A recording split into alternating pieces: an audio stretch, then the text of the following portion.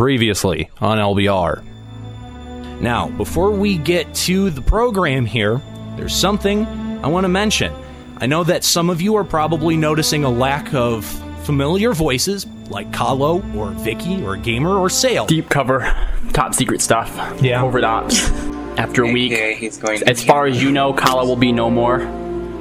Just gonna disappear. Just gonna disappear. Yeah. You know what? No, worse than Gamer. So we are going to be inviting now our network hosts to be official hosts for Limit Break Radio. Where did you get the network host? So therefore, I get to be on the show. When the hell was the last time you produced an episode of Simply Juxta? It's been at least over a year. Well, it's okay because I'm a host, so it's fine now. I don't need to be network host because I'm a host now. You are not a host. A host, a regular host. Okay, I accept. Thank you for your offer. Fine. All right. Fine. Juxta. Fine. You can be a host. Juxta, do you have water handy? Take a drink of water for me. Right now? Yeah, right now. Now you're like me. Wherever Kahlo is, I'm pretty sure he felt a disturbance in the LBR force just now. Something is definitely wrong. Like, something bad's gonna happen. Something none of us are ready for. Written in stars, spoke through the winds of ore, sealed by fate and marked with blood doused in hate.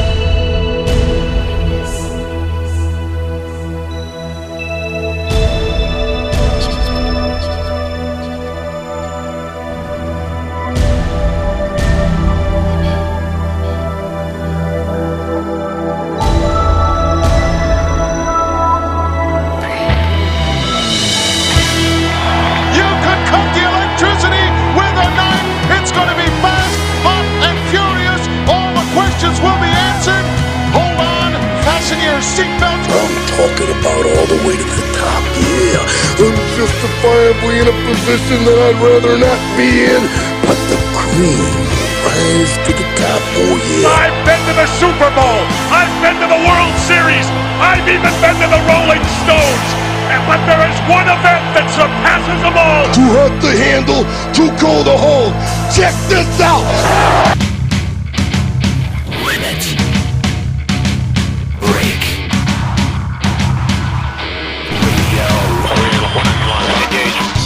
with your hosts, Nero. I'm definitely not going to main that thing because it's not dark enough. Tom 2. That was 3. Okay, you're dead. Juxtaposition. There's a reason why they call it a bastard sword. And Vicky. Take that and kill AZ. LimitBreakRadio.com. And here we go.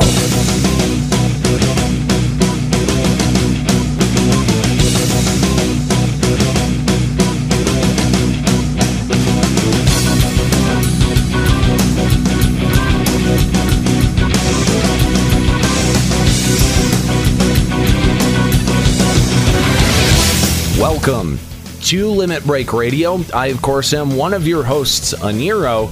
Definitely needs more Abyssia. And I am one of your hosts, Juxtaposition, and I am enjoying Abyssia. That's the level 75. And I am Vicky, totally agreeing with Juxta. Abyssia is like crack, it's so addictive. And I'm Tom 2, tearing through Abyssia mobs with Felku. Suck that, Eddie. I have a feeling that a big topic of discussion on today's show just might be Abyssia. Welcome back, Welcome what? Yeah, exactly. Huh? What the hell is Walk of Echoes anyway? Echoes. No one's in there. Joining us today, we have two guests. Yes. We have thank you, Tom, too. We have Dragonlord and as well Volkai. How you guys doing today? Doing all right. How are you guys? Doing just fine. Glad to have you guys along to hang out on this episode. We don't necessarily have a structured topic for today. We're going to be talking a lot about what we think about the update that just happened to Final Fantasy XI, the addition of Abyssia, and the raising of the level cap, and what this may mean for the future of Final Fantasy XI. So glad to have you guys along here today. As this is a little bit more of a casual episode and we don't have a topic, we'll do some personal updates here, and we'll get to that in just a minute. But first, I want to talk about a few things that's going on over at Limit Break Radio. The first big thing, if you frequent our forums, you'll notice that the forum structure has gotten quite a change. We've shortened things, we've crunched things, condensed forums, and made some sub forums. So it should make the entire site or the entire forums a little bit more navigable. And we hope that if you were a part of the Limit Break Radio forum community at one time, we hope you'll come back and keep posting. If you're posting there now, we hope you like the new structure. We want feedback on it. There is a thread for that, so look around in the Limit Break Radio forums for that. There's a couple new additions. The first one is a fun little thing that we're going to start doing here on the show, which is called FMFFL. Now, if anyone is familiar with the site fmylife.com, which is a hilarious site, it's basically where people tell horrible stories of fail that they've experienced within their own life. Well, FMFFL stands for F My Final Fantasy Life, which means we want to hear about all your epic fails in game. So, for example, last night, while trying to solo Dancer, doing a page of Fields of Valor, while trying to kill the last mob for the page, I died so many times that I lost more experience than I gained doing the entire page. That sucks. Yeah, that is epic fail. I fail at Dancer. Where were you FOVing? Yotor Jungle. On Mandy's, and the page called for Mandy's and 6 bees, and those bees are tough, man. Final Sting. You got scurrowed. It's not necessarily Final Sting that is the biggest problem. It's pollen. Yeah. Oh God, it's just. I mean, one of those bees did a pollen for recovered something almost close to 600 HP last night.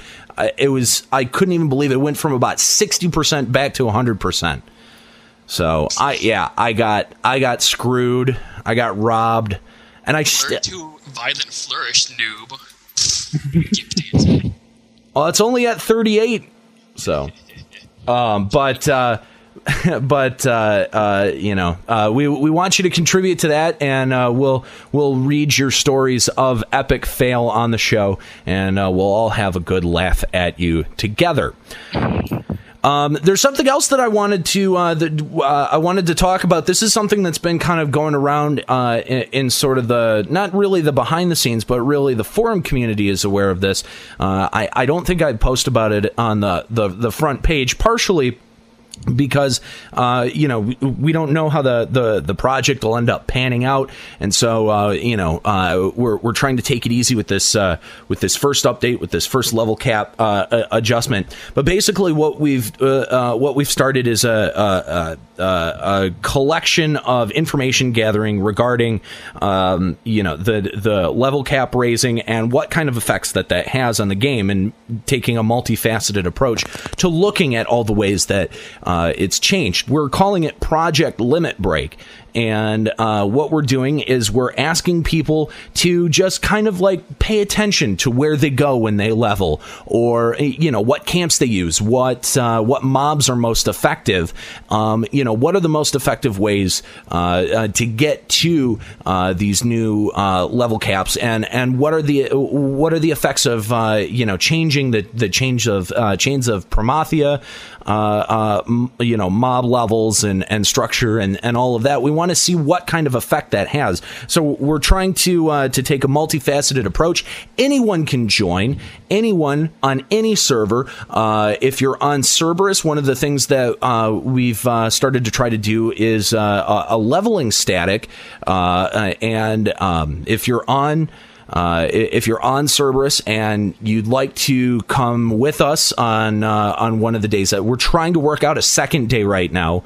Right now we're going on Tuesdays at 6:00, but or actually no, that was just moved to 7. But 7 p.m. Eastern on Tuesdays. That's for the Cerberus leveling static. But we've created the structure for you to start your own static on your own server. So if you've actually already got a static and you're a listener and you love the show and you want to help input on the project, you send all of them our way. Send all 6 of you our way and sign up in our forums.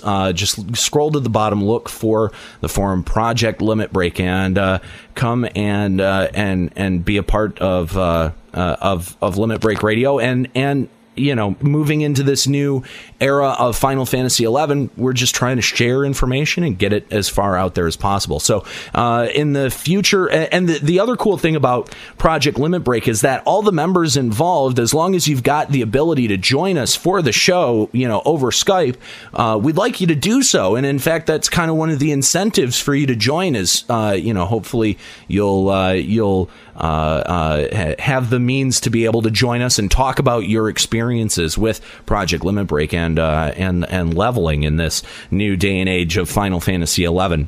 So that's Project Limit Break. Sign up for that on our forums and help us out. Also, if you're looking for another way to help out the website, one of the things that we need very, very desperately, we need banner artists. And by that, I mean like episode banners. A really great example of why we need banner artists is the last Limit Breaking News banner. If you look at that for longer than 3 seconds, I think your eyes will start to bleed because I did such a horrible Photoshop job on the whole thing. It was not that bad. It was that. It truly was. I got lucky with the Sandworm banner. That was actually a little bit clever. The Limit Breaking News was awful. Although the nice part I have to say about doing that Sandworm banner was that it had a white background, so you couldn't tell if I was having a hard time with the lasso tool like you can with the Limit Breaking News banner. So I personally am not good with Photoshop. I need as much help as we can get. If you're good with the Final Fantasy XI model viewer and using Photoshop, if you like doing funny banners and stuff like that, send me a PM or send me an email at aniro@limitbreakradio.com and volunteer your services, and trust me, we will put you to work. Tell you what, I'll start doing the banners for everyone from now on. No. Oh, God. No. No. That's the worst. I'll do this shit shooting shotgun banner. Right now. All right, Juxta, how about you go work on the banner right now for the remainder of the episode? Yeah, that's a good idea. Well, here, take some crayons and some crate paper. You can go over in the corner and you can go ahead and make your banners. Drawing. All right. Well, before we get into successful. Before we get into personal updates here, I want to spend some time getting to know our guests. Dragonlord, why don't you tell us a little bit more about yourself? All right. Well, I'm Dragonlord from a Leviathan server. I've been playing since just about NA release, maybe a few months after, and my main job is and always will be Dragoon, which is my only AD. Yes, Dragoon. I know the ins and outs of Dragoon. Some of the other jobs I have up there are Dancer, which I just got to 78 with an Abyssea party. Congrats. And, thank you. And I got Paladin at 77, and I got Red Mage, which is my most recent high level. Excellent. Very cool. And being able to play around in Abyssea, I'm sure that's been exciting as well. I know that every time I've gone, I've only gone in twice, but it's been an adventure each time. So Yeah, definitely. Absolutely. Volkai, now we met you at, I think you were on the air a little bit at Extra Life 09, hanging out with us out there. But Volkai, why don't you tell us a little bit more about yourself?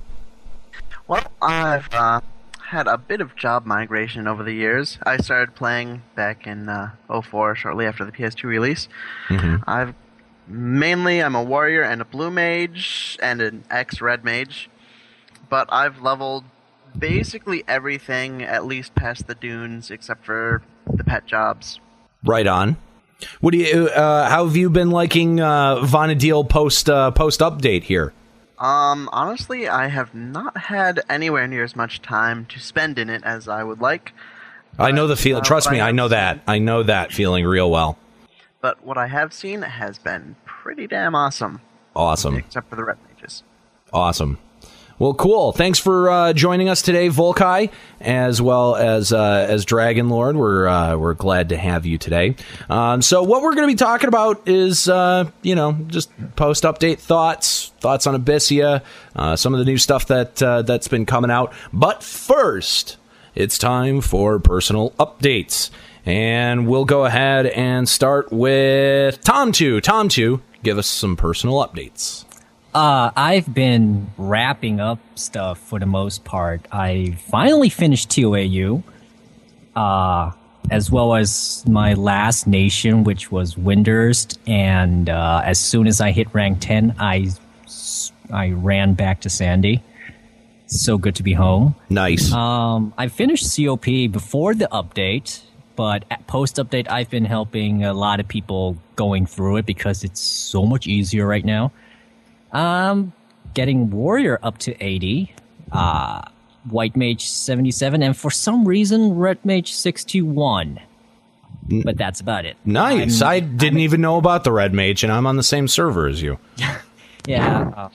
It just happened. It just happened. I started to I'm a bad friend. With what? I'm a bad friend. I don't even notice when you're leveling Red Mage because that's because I kind of stopped leveling it. Oh, okay. I went straight from 75 Warrior to 80, and now I'm wearing the awesome white gear. Yes, the pearl gear. Now I'm a real useful knight in shining armor instead of my paladin at 60. Well, very excellent, man. You have been so friggin' busy recently. You are, and any time that I get on, it's like you're generally always there, which is awesome. So it's good to it's good to see you advancing and so quickly, man. That's really awesome. I'm dedicated to my people. Yes, you are. You guys. Vicky, how about you? I'm done with the banner. I am done with it. I'm sending it to you guys. Oh god. Oh no! Wow. Oh boy. The previous episode still needs a banner. Go make that one. Vicky, how about you? What have you been doing recently? All right, let's see. Well, if you didn't listen to the preseason of He Says, She Says, I did get my Mats cap finally. Yes, that's huge. That is huge. I was dreading leveling Beastmaster, but it wasn't as bad as I thought, so I'm pretty happy about that.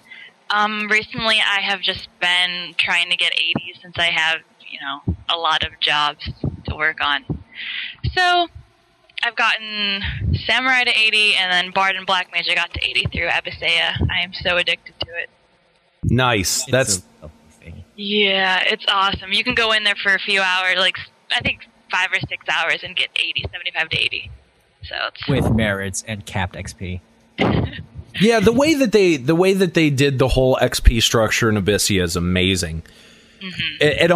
It almost kind of makes me feel a little bit dumb for talking about the Promathia XP adjustments, because just go to Abyssea. Just go. If you go there, you'll end up done with your leveling and before your second stone runs out. It's amazing. And then you can go skill up in the camps that you mentioned in the COP area. I left with 260 minutes remaining, and I came in with 100 and something. Yeah, that's true too. Is that like the time extensions too just make that a whole lot of fun. We'll get into Abyssea. I know that we're all anxious to really talk about our opinions on Abyssea and everything. But continuing around the room, Juxta, thanks for the drawing, and I did a good job. And also for sending that to the Starbreaker chat. That's great. I like it too, although I can't find my crayons and paint. I see. Well, Juxta, what have you been up to? Because I understand that you're now actually back in Final Fantasy XI, which is a change from our previous episode. Which is when I wasn't in Final Fantasy. Right, yeah, that's exactly what that's supposed to imply. Yeah. I helped you. Anyway, I've actually been doing pretty good. I've been leveling my dancer. I started like 3,000 TNL from 70, and now I'm at 72. 72 dancer, which I'm happy about.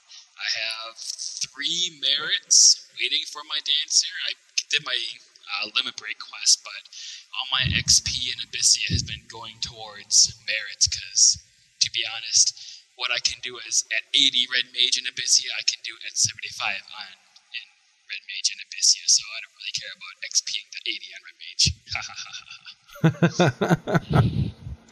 Yeah, aside from that, I finally got my Rappery harness, so I have that. I got my Dancer Relic shoes. Nice. So 5 on Dancer Relic, and I got Puppet Master Relic pants? Yay. Why? What? It was free lot? Oh, I guess. Are you going to wear them? No, I don't have Puppet Master unlocked, so I'm going to try to get the entire Relic set and then get a mannequin and put it on the mannequin just to spite Ellison. That sounds dangerously close to what Kahlo would try to do when he was running events and getting Dragoon Relic. Some of that is actually Puppet Master AF is actually good, isn't it? I don't know. The Relic for Puppet Master, Corsair, and Blue Mage is really good compared to the other jobs. They really put a lot of thought into the jobs. Was that it, Juxta? Was that it for you?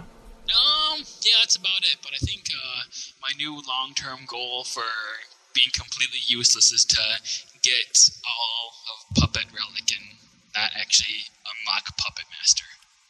I think that's going to be my goal right now. Fair enough. That sounds like admirable's not the word. Bizarre, I think, is the word that I'm looking for. That's a bizarre goal, Juxta. Oh, I've been bizarring stuff too. Ancient currency from those union things. I was having really good luck. I've gotten like 6 or 7 on them from campaign. You're lucky. Yeah, like I maybe your lots are you've got some favor with the Final Fantasy gods, because I can never win anything out of those unions ever. I win about 1 a month, I think. The only thing that I've ever gotten out of it is I got one of the Fey weapons. I got the scythe out of it, so that was kind of cool once, just because I could actually use it. And then I got screwed out of my weapon after it got augmented, and I was about to accept it, and somebody warped me out of the zone, and it just... That's another one that goes up there for the FMFFL, because that was made of fail. We'll go redo it. Yeah, I'm sure we will. The fight's not too hard, so... But all right, cool, Juxta. Good luck on your Puppet Master armor. Dragon Lord, what's been going on with you? Not too much. Been kind of busy IRL. With my time, I've pretty much been leveling up my Dragoon and Dancer. Which as soon as I hit Dancer 78, I got like roughly 30,000 crewer from that 3 hours that I was there. So I bought myself some haste pants and feet, which the Aurora. Which I must say, Juxta, do not look forward to being in a haste set with Dancer, because it is so ugly. Pink pants and feet, purple body, and black head. No, you have your rappery body though. It makes it look terrible. The purple on the pink. Unless it just prepare. I actually think Juxta's stoked for that. I think he's excited. It has a latent effect of enhances pink gear. Oh man, some Enkidu for it as well. Yeah, there you go. There you go. Make the trifecta complete. My Link Show did an Abyssea run for the Notorious Monsters, so we did a few of the tiers and ended up getting one of the Thu Bomblets, which is the 2 strength 10 attack. Nice. For your range slot. Nice, yeah. So I didn't win a lot, but it's good. It's always good to have LS mates get some good gear. Yeah, for sure. And yep, that's about it for me. Excellent. Well, congratulations, and Volkai, how about you? What have you been doing recently? Well, unfortunately, not much after the first week or so after the update. Mostly, whenever I'm logging in at this point, it's just to help out a friend of mine with leveling. But right after the update, I went and explored a bunch of new stuff. Tried the Promethean camps, and it was kind of suck at 75. And I tried to solo in Abyssea after hearing someone say they got something like 40k an hour there soloing. Soloing? Yeah, soloing on Blue Mage. Ah. Yeah, that didn't work out. That's unfortunate. Yeah, that's why I'm a Blue Mage 75 and not 76. Bummer. That's kind of a bummer. That's sort. I think soloing maybe for Abyssea, maybe not so much. Maybe if you know exactly like what you're getting into. But I would go in there a couple of times with some groups and just get you from 75 to 80 in like one good shot. So yeah, maybe a level 80. And I know some Blue Mages still go back to the Mire to solo there, even on 77, and still yield pretty good XP from their solo. I think to solo in there you'd have to be a little bit higher than 75, at least like maybe 76 or 77. Blue Mages kill imps in 3 shots. Oh, really? Yeah, pretty much. The big 3. Gotcha. Fair enough. Mm-hmm. Sadly, I'm missing one of the big 3. No CE access yet. Fail. No, I'm just kidding. But you should have CE access here pretty soon. Have you been? As soon as I've got the time to actually do the COP stuff, yeah. Where are you at on COPs? What mission are you on? 3 paths. Somebody go help Volkai with 3 paths, please. It's so much easier now. It is. Yeah, it is. It really is. You might be able to solo it even. I don't know. I have no idea. I haven't heard. You can solo a lot of stuff up until the airship fight. There you go. You might even be able to solo it. Just a lot of running around. Yep. Well, cool, Volkai. Well, I'm glad to have both, once again, Dragonlord and Volkai joining us today. Before we get into talking about the topic, I just want to mention that Pet Food Alpha is having their post-COP adjustment show. It's coming up on the 25th at 9 p.m. Eastern. Vicky's going to be joining them. I, unfortunately, will not because I will be moving. I am in the middle of a big move. I'll get into that in just a second because I just realized I don't think I did my personal updates. That's pretty horrible. But Pet Food Alpha will be taking callers. All right. They'll also be reading your emails, playing voicemails, and etc. So you definitely want to check that out. Petfoodalpha.com. Get your emails in, get your voicemails in, or be ready to call up on the 25th. That's once again starting at 9 p.m. Eastern. And Vicky going to be representing LBR over there. Thank you, Vicky, for repping us on PFA. Have you been on PFA yet? No, I have not. I'm looking forward to it. It should be fun. It's always fun going over to PFA and hanging out with them. So look forward to that. Troll Fusion, lots and lots and lots. Yeah. That is always fun. It seems to be done a lot sometimes too. But I can do. Oh, man. So definitely check that out, petfoodalpha.com. And as I now realized my personal update, I am still at 76 Dark Knight. I have not had a whole lot of time. I've been into Abyssia twice. Both times had a very good time. Got enough Kruer to nearly enough Kruer to get the pearl body piece. And someone, oh my god, I can't believe I forgot to write this down. Somebody got me pearl legs. They just gave me like a set of pearl legs from our last run because they were like, I'm not going to use the Kruer for anything. And I was like, all right, well, oh man, I am so sorry that I'm forgetting your name. I swear I will figure it out and add it as an addendum on the end. A thank you as an addendum on the end because I feel so bad for brain farting at the moment. But a huge thank you to the person whose name I can't remember at the moment. That was really cool. Let's see what the hell else. I've been doing Limbus with you guys a little bit here and there when I can. Still doing Sky when I can. But the big thing is that getting ready to pack up and move here. Now I'm sure you're like, Anira, are you moving out of Norg? No, I'm actually not moving out of Norg. Gilgamesh has given us a little bit of bigger accommodations, a new studio, new office space, about 920 square feet. So we're looking forward to moving our equipment into there and broadcasting from there.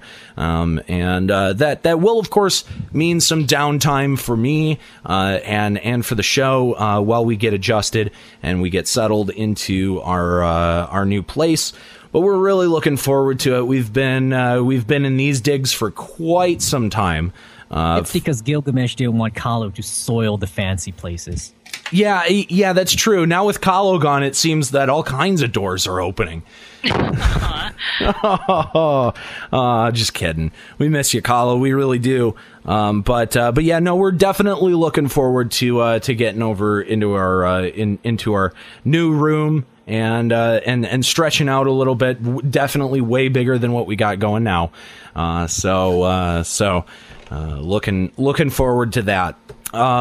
But also, just so all the listeners are aware, this is, getting into RL here. Besides the move, I am looking for full-time work, and that in and of itself, as those of you who are out of work know, that's nearly a full-time job in and of itself, trying to find a full-time job these days. So, I've been working on that, not getting really where I want to, waiting to hear back from people. I've sent out more resumes, filled out more applications than I have, I think, in my entire life collectively. That's what I understand a lot of people have been doing. And yep. I mean, I understand it's tough out there. It's tough on everyone. And I am no exception. So, cross your fingers for me. Keep me in your thoughts and, hope that something pans out soon. Although it's like looking for party in real life on Blue Mage. It is kind of like that, isn't it? The good part of it is that, if I do happen to be spending some time unemployed, it means that I will have actually more time to log into the game. So, win some, you lose some, comme ci, comme ça, whatever. It's all good. It'll end up, balancing out in the end, hopefully. But that's what's been up with me. Also, I do want to mention that yesterday I celebrated 7 years with Lady Fane. 7 years! Congratulations! And we had a great time. We went out and saw Inception. Go see that movie, by the way. It's incredible. And really had a great time. So that's been enormously exciting and a lot of fun. And so that's what has been going on with me. So Silver Strikers asking when you're getting married. Maybe when I have a full-time job and can afford it. I think that would make sense, and that's a smart plan. Yeah, I think that's the only logical conclusion that I can come to. Vegas, baby, Vegas. Oh God, I'd love to be able to have the financial stability to go anywhere like Vegas, but I hardly have the financial stability to go to Inception, much less Vegas. So we'll let you know. Well, listeners, we will let you know. Trust me, when it happens, because it will happen. We'll let you know. So let's get into the topic here. This, of course, a little less formal. We don't really have a topic, one single topic per se, but we're going to be talking about thoughts post update and a couple of different questions here. So first question. Post update thoughts as a whole. Kind of want to go around the room and get overall thoughts, and we'll go ahead and start with Vicky. Okay, I think it is awesome. However, I don't believe that it's as big as it's going to be when we reach 90 and 99. It can only get bigger.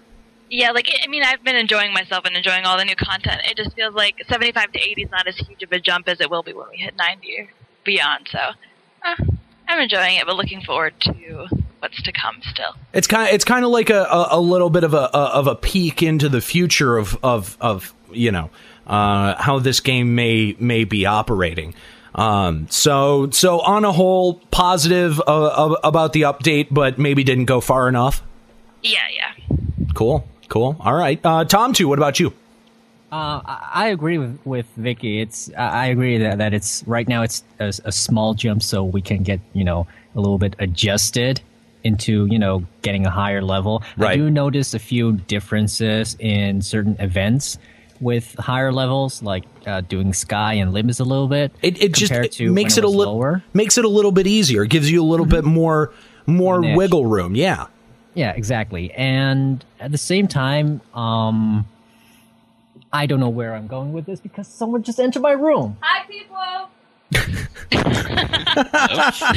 I just got my sister just ninja'd me. Hi, Tomty's sister. She's gone now, like a ninja. That was like a ninja, just there and gone. Yeah, but in all honesty, I'm really enjoying the post update Vana'diel. I've been helping people with, especially with COP. I've been helping so many people with it, and it's so nice to hear people actually. I finally got C, and especially blue mages getting certain spells finally, and other people finally getting their Rajas ring. So it's things like that, and that is always exciting. Yeah. Yeah, it's not just for yourself, but to help the people who are more playing the game, in a more casual fashion. It's easier to help them through things because they, I hate to say it like this, but they're not as gimp anymore. Yeah, or it's not because you're so uber now with your level 80 job or something. It's just easier to help people as well. Yeah, and I like it. I really like it. Great, awesome. Juxta, how about you? Now, what do you think? Because you obviously left Vana'diel for a little bit, and now you're back. And I mean, do you feel like the foundation of the game has changed at all? Do you feel like you're struggling to keep up? What do you think? I think right now, since that I was 75 and was working on another 75 right as I left, I think right now would probably be a great time to come back because, first of all, obviously Abyssia is amazing. Yeah. But also, everyone is pretty much looking for parties nowadays, so now there's going to be more people trying to level up, and there's going to be a better chance to make XP parties as well. So yeah, I think it's really a good time to come back, and it's a good update, really good update. I'm excited for the next update. When is that next update supposed to hit? September. Mm-hmm. So we still got a little while. Yeah. I still have 2 months. Mm-hmm. Soon. Yeah, it means that we should get going on the Project Limit Break before we get that the next big level hike. But yeah, I definitely agree, Juxta, that now I think is a very, very good time to come back if you're thinking about it. But there is another side to that. Volkai, what do you think about the update as a whole? It's great. That's the only way I can put it in one sentence. Well, I didn't ask for it in one sentence. You can. Oh well, okay. you can go on a little bit more than just a sentence. You're allowed 2 sentences. God forbid you go to 3, because then you get killed. Yes, that sounds bad. That would keep me from staying around to see the September update. That was 3. Okay, you're dead. But no, it has been a great update. I've loved seeing pretty much every change. Dancer, oh man. Oh, huge. Dancer, man, got huge boosts. Never mind the main job changes. Look at how much it changed the sub job, sub dancer. Yeah. Who needs ninja for dual wield? Exactly. You know? Yep. My brain exploded again.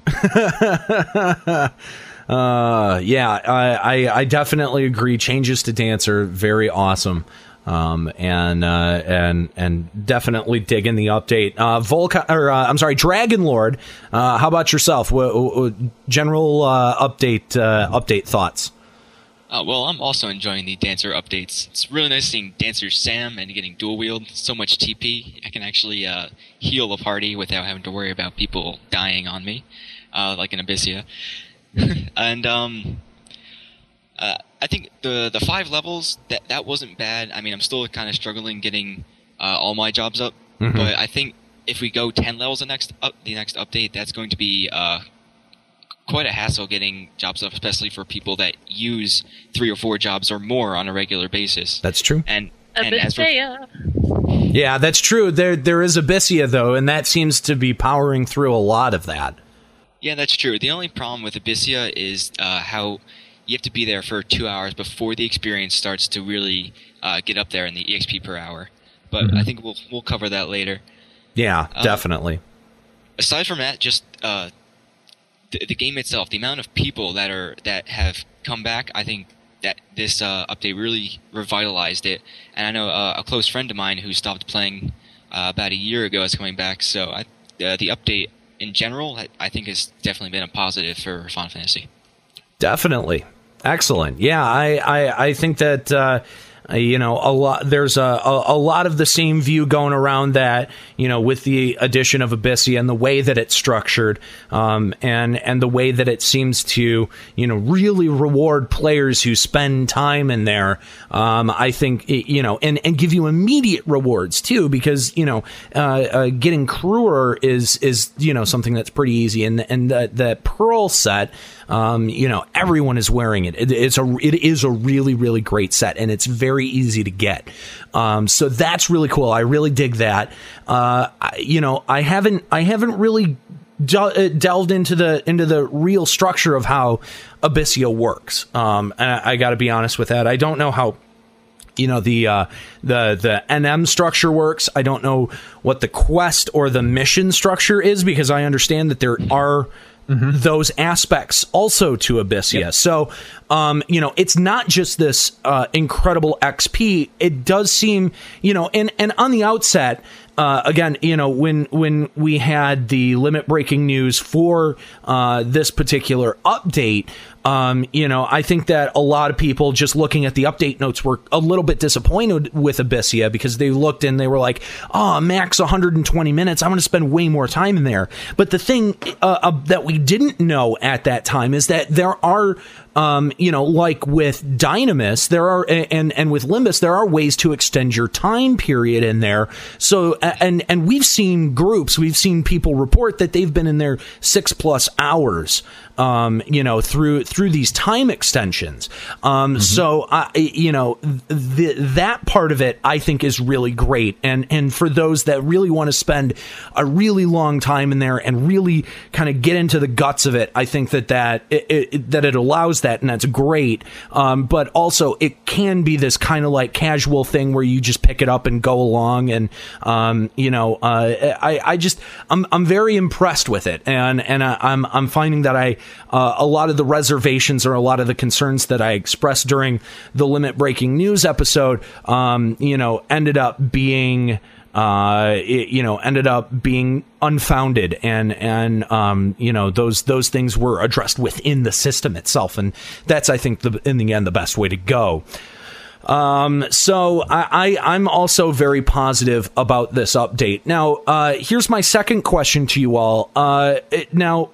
We started talking about Abyssea, and I can tell just by the conversation that that's what everyone's really anxious to start talking about and right off the bat. But my question to you is I want to hear your thoughts on Abyssea, and also, what does Abyssea's current incarnation, the way that we have the zone structured, the way that they are, and the missions and the quest structured such as they are, what does that tell us about the future of Abyssea add-ons? Because we've still got 2 more add-ons ahead of us. How much content do you think that we're going to be seeing with that? Do you think that we saw the main chunk of content for Abyssea with this add-on, and it's just going to be smaller pieces of content, or do you think that they'll take on zones just as big, in Abyssea's next add-on as they did with Lethine and Kronstadt and stuff like that? So, Tom2, I'll go ahead and start with you. Thoughts on Abyssea? Abyssea-wise, as a system, I think the system is pretty solid. With the crew with the enemy placements, and how all the especially the light system within Abyssea works. I think that's pretty much set in stone.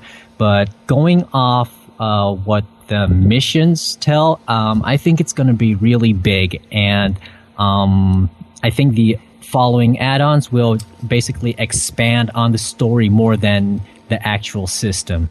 You think so? Mm-hmm. See, and I'd like to see more zones for Abyssea. Like, I don't think I want it to stay localized to these 3 zones. And in fact, I think what would be massively cool is if they, because I loved the zone designs of TOAU areas, and I'd love to see some Abyssea TOAU areas. I feel like that's not going to happen. I feel like it won't. I feel like it won't either. But they will definitely add more zones and implement the current system into it. Abyssea Valkyrie too. Probably. Yeah, probably. Unfortunately, I think what actually plays into their favor are these kind of large, expansive zones that are sort of, they've kind of chunked. They've chunked out and made different parts for different purposes. Yes.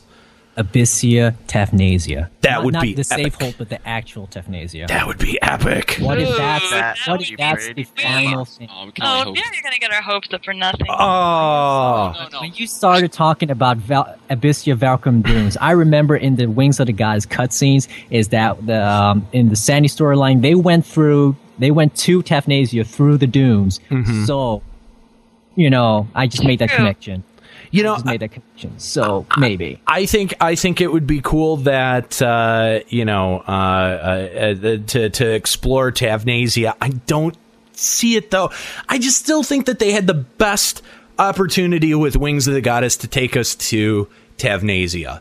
And they've said that that's not going to happen, although they may have just been saying that to not spoil the end, because we've still got the end of Wings of the Goddess to get to. But obviously I'm not far enough in the storyline to really be able to comment on where it could possibly go. I doubt it. From what I understand, from people that have done the missions, I doubt we'll end up seeing Tafnasia in Wings of the Goddess context. But you're right; it would be cool to check it out in Abyssea.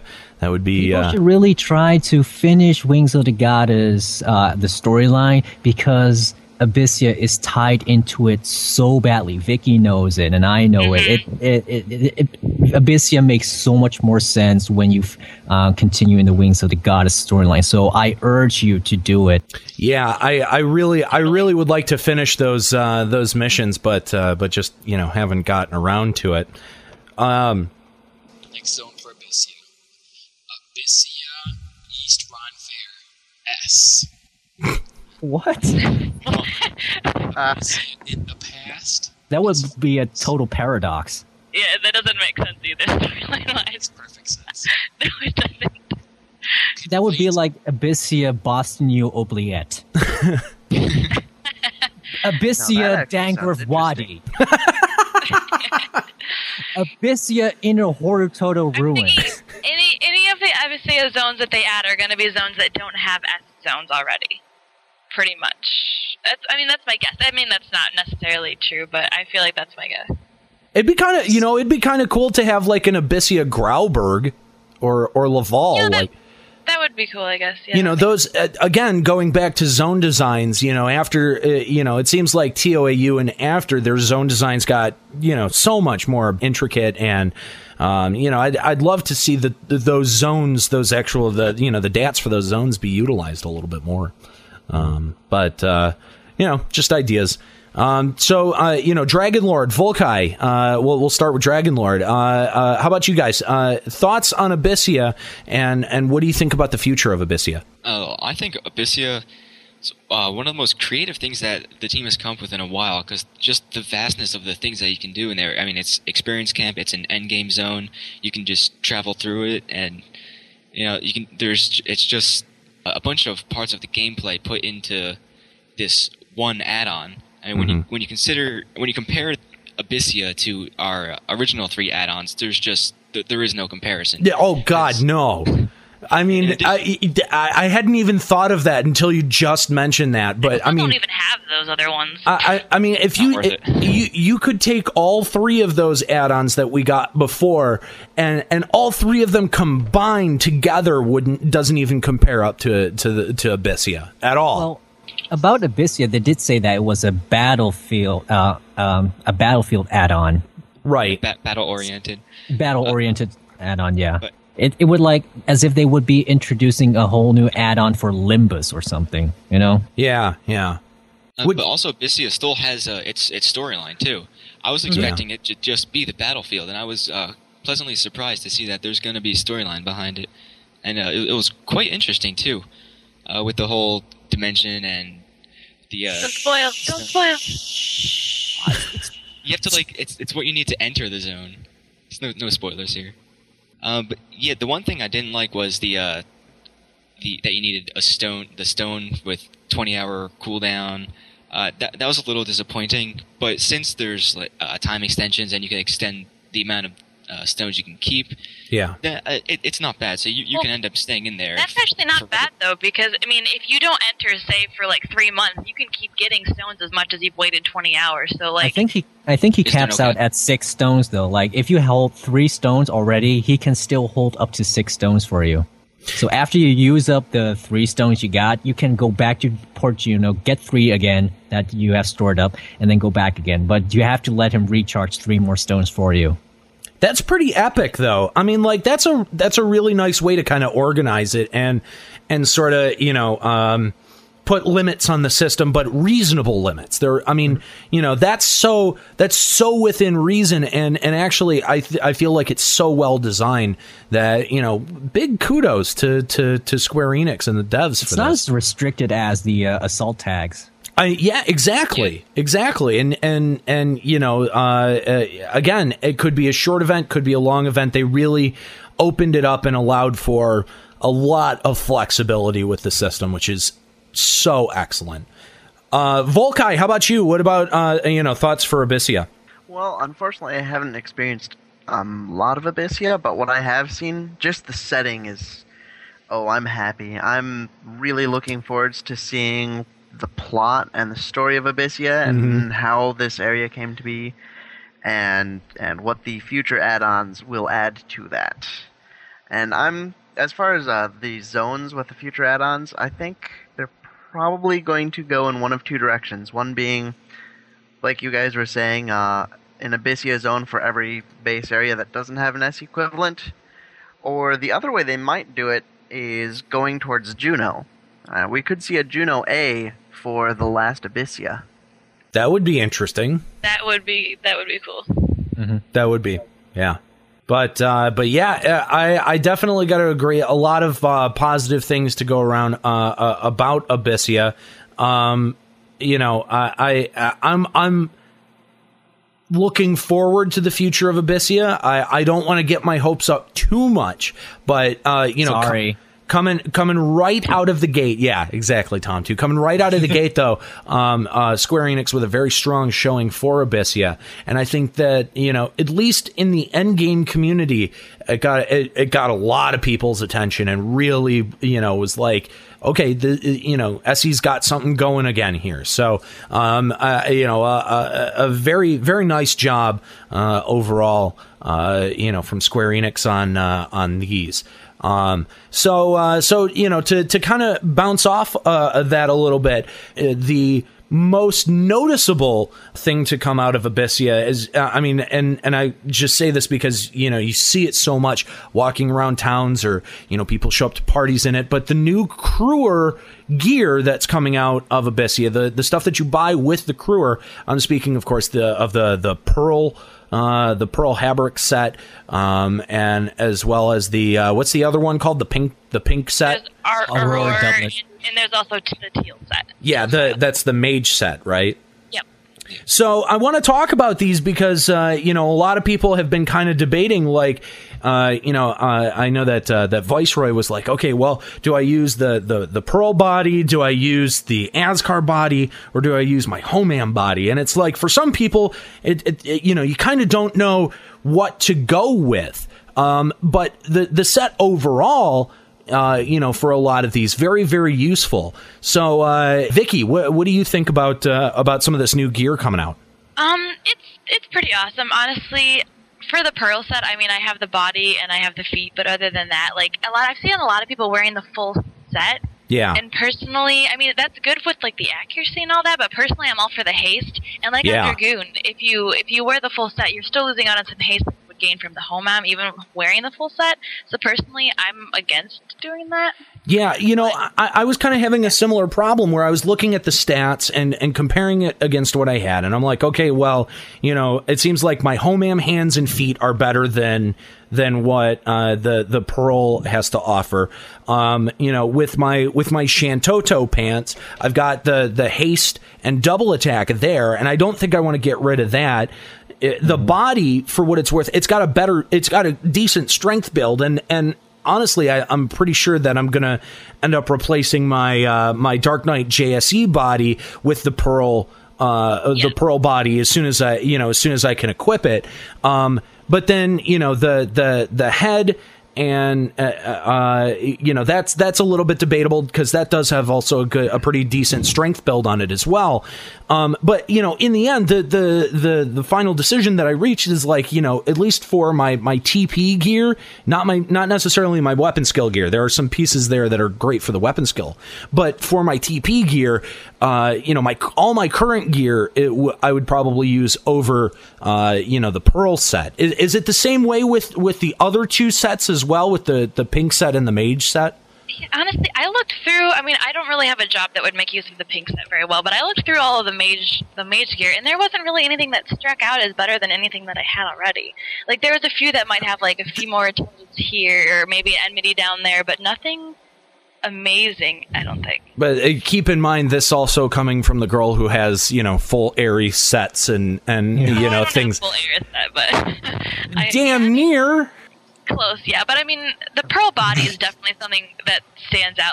For sure, I had a Hot +1 on Samurai, and I think if you do all the math, the dex and everything on the Pearl body actually evens out to be more accuracy and more strength than the Hot +1. So, in my opinion, Pearl body is the best thing for Samurai.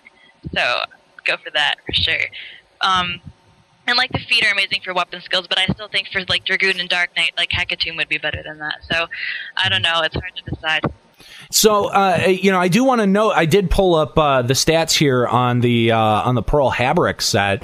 When wearing the full set equipped, you've got defense up by 179, strength plus 22, dex plus 14, vit plus 10, attack plus 25, accuracy plus 18, enmity plus 4, natural haste plus 9%, critical hit rate plus 2%, and then add the set bonus with the haste plus 5%, you get a total of plus 14% haste with 5 pieces worn. And that is, it's good. And I think that it's really good, especially for folks that don't have things like Homam or don't have things like, maybe Askar or some of those really like standout pieces. So it definitely brings a haste set, an easily acquirable haste set into the mix, and I think that that's definitely good, and will in the long run end up benefiting a lot of people. But at least just for me personally, it can't really beat out anything else that I've already got. You also have to remember that when they talked about Abyssea on the VanaFest site, they did mention that Abyssea would allow for people to obtain gear without the least amount of fuss. They were probably targeting the people that weren't so hardcore into endgame, like like we have been. So for the more casual player, which like we discussed earlier, which Abyssea clearly is for that target audience as well, it allows them to get gear that can sort of compete with all the top level gear, not be equal to, but at least compete with, and be do the job well enough. You can get Abyssea done in a shout group, so I mean, you're sitting around, someone shouts, you join up, and you get some good gear out of it. So.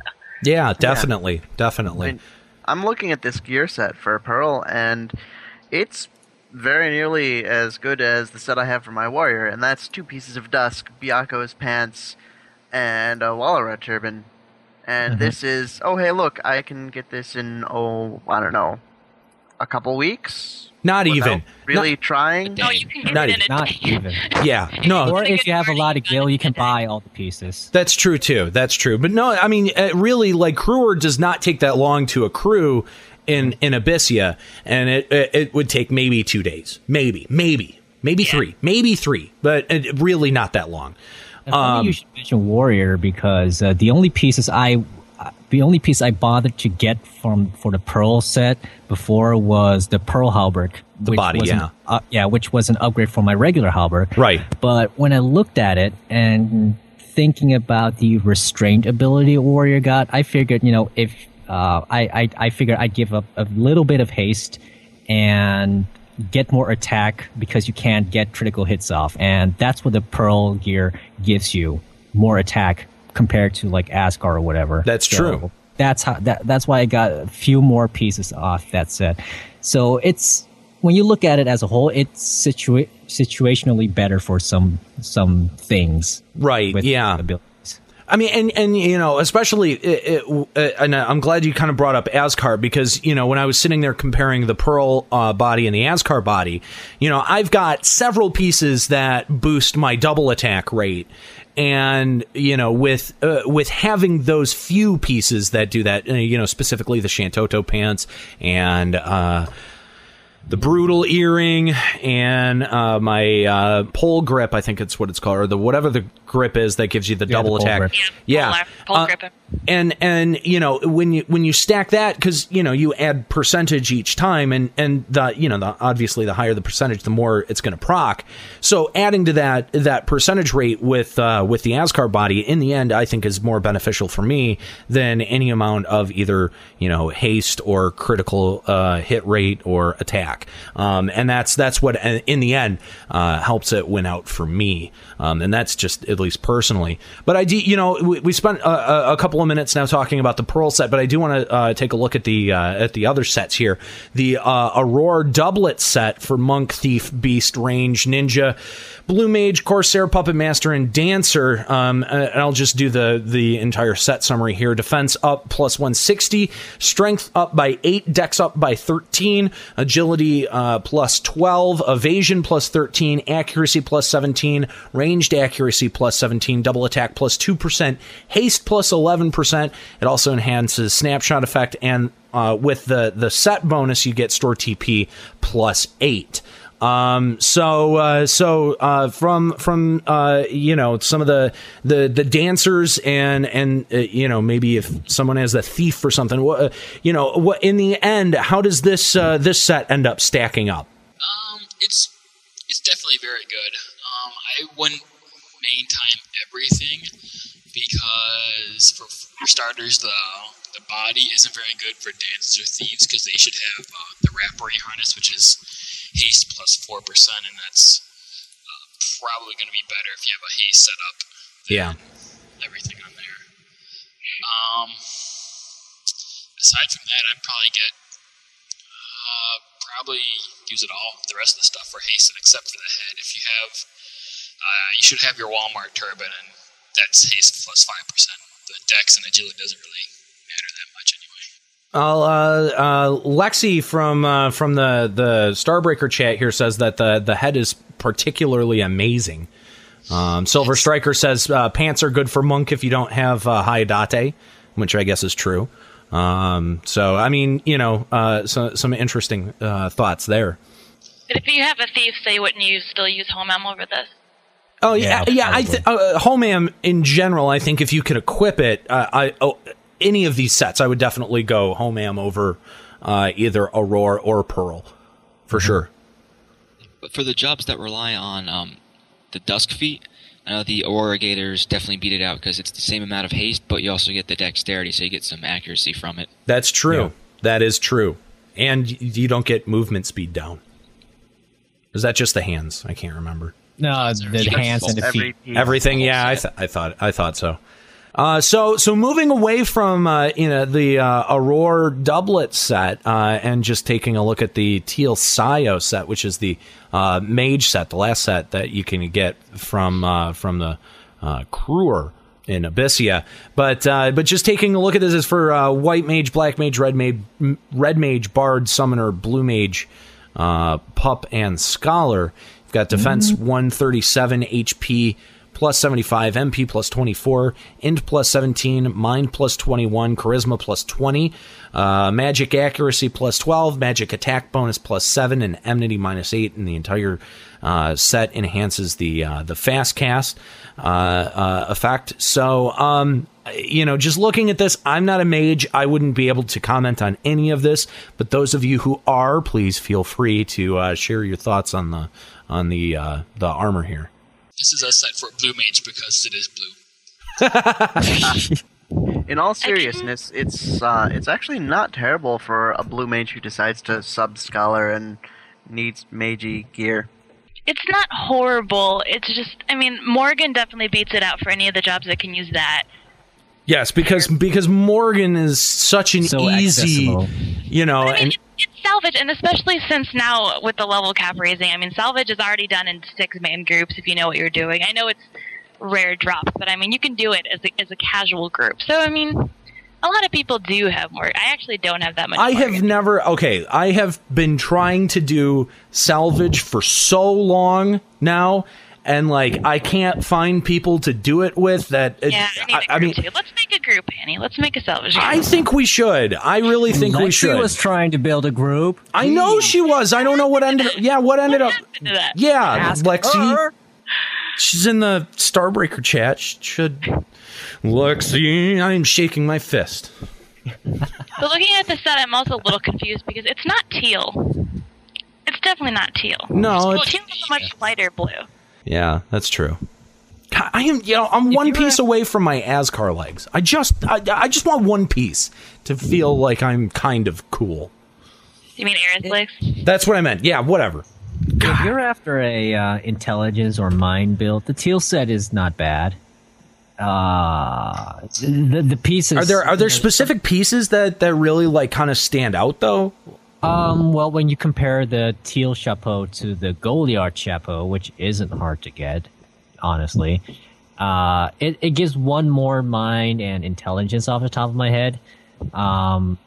So, if you don't want to waste assault tax to do Nizul to get gear from that, go with this. If you're going after the certain stat builds with it. Do you think this body is the best for Black Mage if you don't have Morgans, though?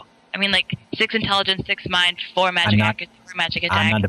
I'm not a Black Mage. I would not know anything about it. What I do know is that the magic accuracy plus 4 and magic attack bonus plus 4 you can also find on the Goliard hands. Fair enough. So you could, I would probably rather get the Goliard hands and put something better on my body. So all right, cool. Well, that's kind of thoughts on the Teal Sio set, and all of the other Kruer sets.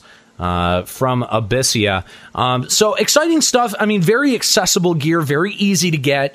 And again, very, very useful, especially if you've been kind of behind the curve a little bit on things like, Limbus or Salvage or Nizul, what have you. I think that it really helps. It really helps those players that maybe, have felt a little bit left behind or, have had trouble finding groups or finding the time, really. I think that's usually the most associated problem. Finding the time to do endgame events. This is something that can be very easily done with a pickup group. I see pickups, shouts for it going all the time for Abyssea. So, definitely, and it's like your direct work, you get the reward. It's not like you're waiting for a drop. You're spending your points that you're earning through Abyssea. And so I think that's a really good way to do it. So, very cool. So, final thoughts on the armor sets overall. I think that they're pretty decent. Would use some pieces, and for someone who has been struggling, I think that they're great. Vicky, overall thoughts?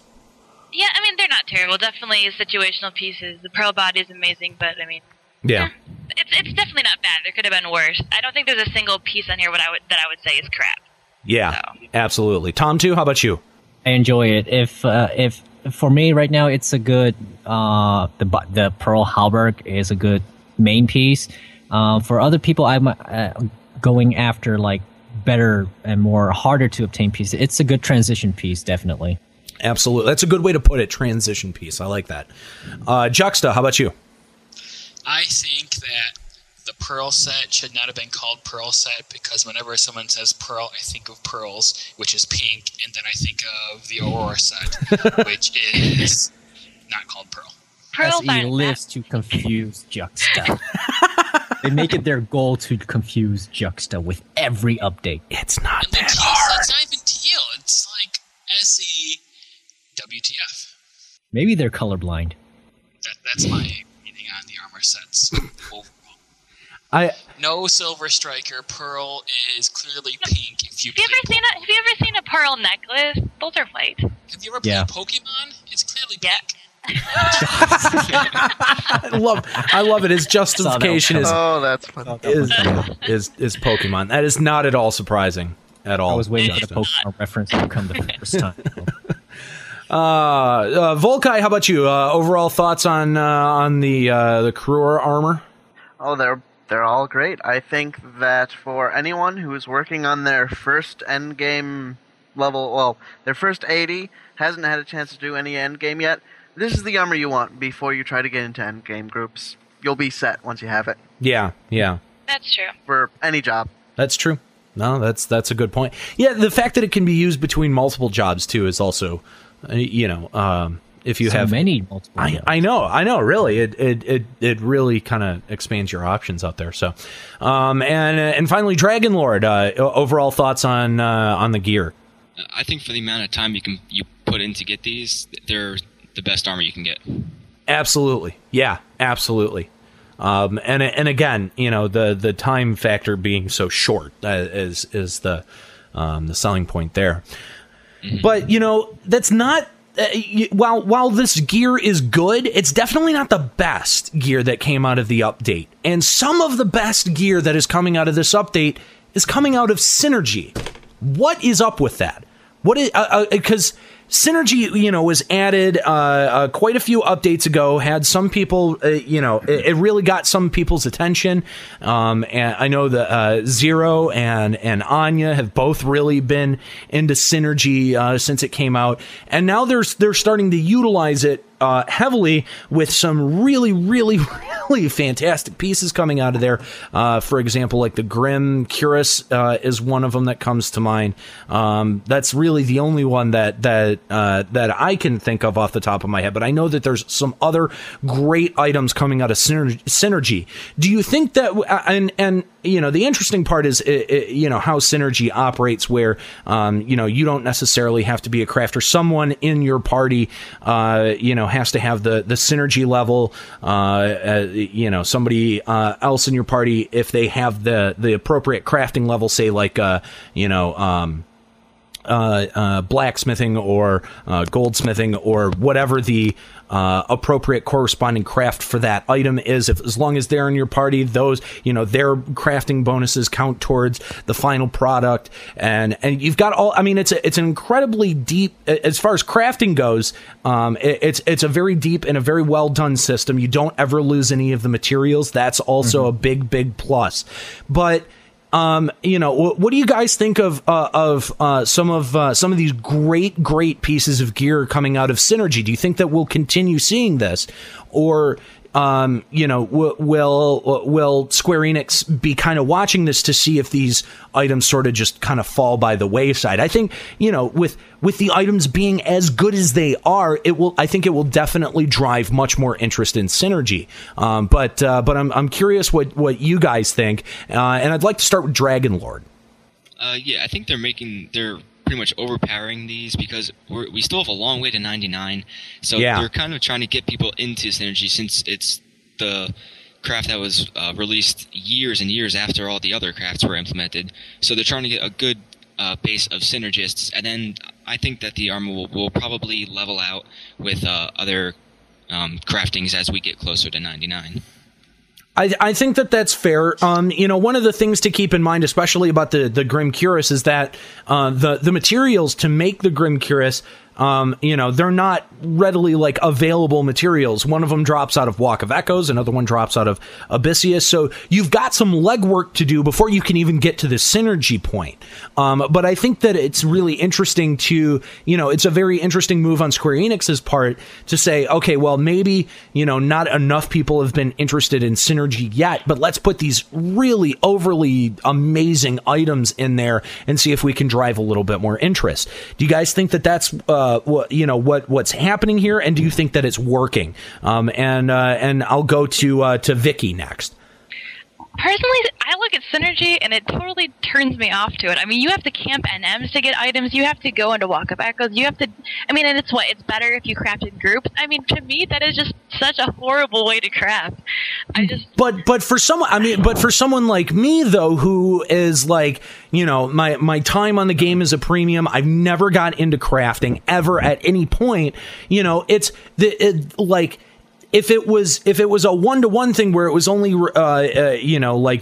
one person needed the synergy skill and the other associated crafting skills to be able to make the item, and they needed the materials and the elemental stuff. If it was one person responsible for all that, that's much more that's a much bigger barrier for entry for me than finding somebody else and saying, okay, well, you've got the crafting skill that I need, you've got the synergy skill that I need, I've got the materials, now let's make this bitch.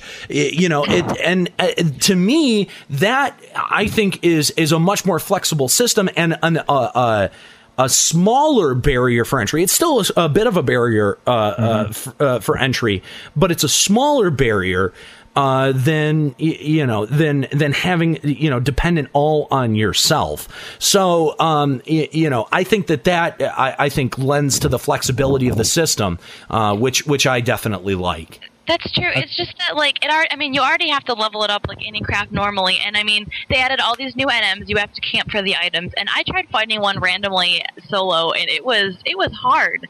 So you have to take all the time to camp these NMs just to go back and level and get a point. So just actually no, synergy levels up ridiculously fast. Yeah. It is ridiculously fast, especially mostly because a quick side note on synergy and obtaining the items. If you want to if you want to claim the final item, you have to be the one who claims the furnace and the one who's trading the materials. That's a common mistake that people make about synergy. It's like, oh, you have that item, you have the other item, let's all put it together. No, you have to be the one who claims the furnace and the one who trades the items. I'm glad you mentioned that. Outside of that, you can be the one who has the synergy skill or the crafting skill, or it could be 3 or 4 separate people who have the synergy skill, the craft, and the other crafting skills. But you have to be the one claiming the furnace, furnace and the items. So in a way, you can just all you would have to do is put the work into getting the materials and find or shout for people. With the skills, and all they have to do is just be there in a party.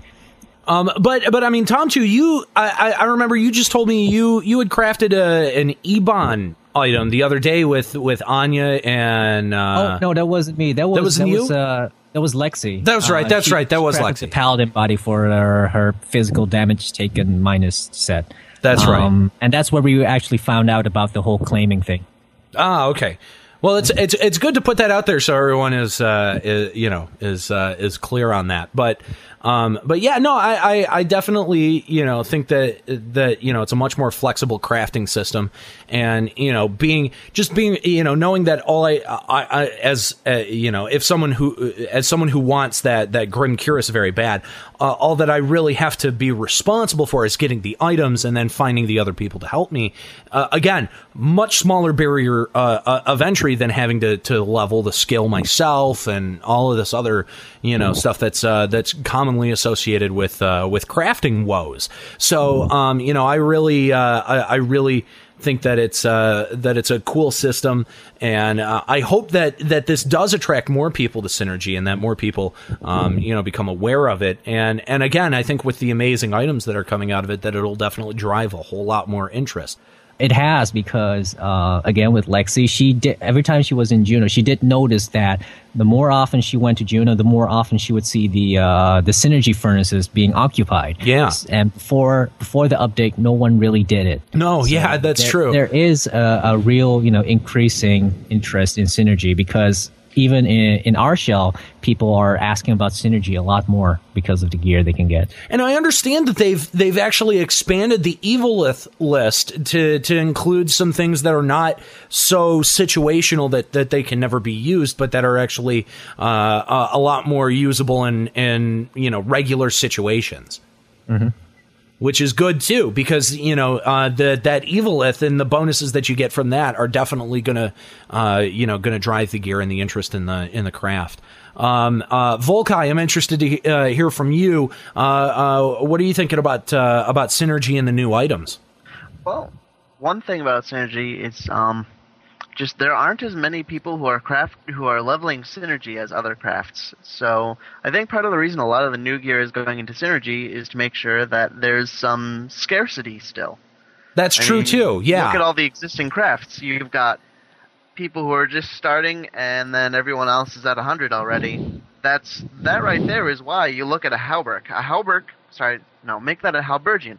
A normal Halbergian is dirt cheap because anyone can make it. Well, okay, not anyone, but anyone with smithing level can make it. A lot more people can make it than could in 2004. Exactly. Yeah. Now you look at the +1, that's still expensive. Yes. Yeah. No, that's dropped a lot since Pearl years back, and the Halbergian and the Halberg were both still pretty expensive. I think they're trying to get that the way it was to happen with newer gear, and that's why it's all going into Synergy. Yeah. That and Synergy looks like it's a lot more interesting to actually craft stuff with it.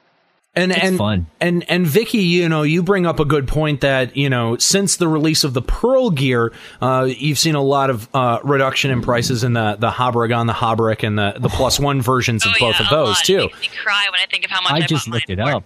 Yeah. Well, yeah, but that's because they aren't the best gear anymore. Exactly, yeah. And I think we saw a similar effect with, what's the samurai weapon that occasionally attacks a couple of times? The trial one. The Soboro, yeah. I think we've seen a reduction in price from that. You're talking about the Hagen. I'm sorry, yeah, the Hagen. Because of the now OAT weapons that come out of Magians, and those are a little bit more accessible than having to pay outrageous prices for for something like a Hagen. So I think that Square Enix is cognizant of that, and making similar gear, but other ways to get it, and maybe doing some maybe intentional, maybe unintentional, price adjusting on some of these very expensive items that we see out on the auction house. So just a kind of an interesting idea to sort of keep in mind. Tom, too, did you have anything additional to add about the synergy gear? No, but Halberg for 17K. Really? Wait, Yes, seriously? on Cerberus, it's going for 17K. That's amazing, and I think that's sad. Halberg plus 1 is going for 500K. I'm expecting that to drop. So what you're saying, Tom, too, is that we should buy a bunch of Halbergs, go up to Sky, and see if we can get some decent augments on them. Oh, like enmity plus 1, or resist petrify or paralyze plus 1, whatever the hell I got is horrible. Plus 1 is 850K, and I mean, Homeland bought his for like 6 mil back in the day. That is a ridiculous price drop. You all feel my pain now with what was that? The Lucian Halberg that I just ate so much money on way back in the day. Oh, funny stuff. And in a few levels, you can wear a white version of it. Yeah, that's true. Although I'm definitely not going to main that thing because it's not dark enough. Totally not dark enough. But Juxta, how about you? Thoughts on Synergy?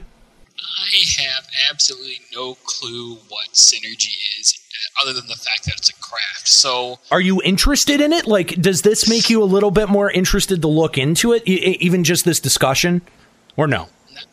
Personally, no, because it's like I just wikied the Synergy thing, and it just the little scroller thing on the side is like a tiny little sliver. I'm just keep scrolling down and down and down. I'm like, what the heck is this? It is a pretty complicated system. I do have to say that.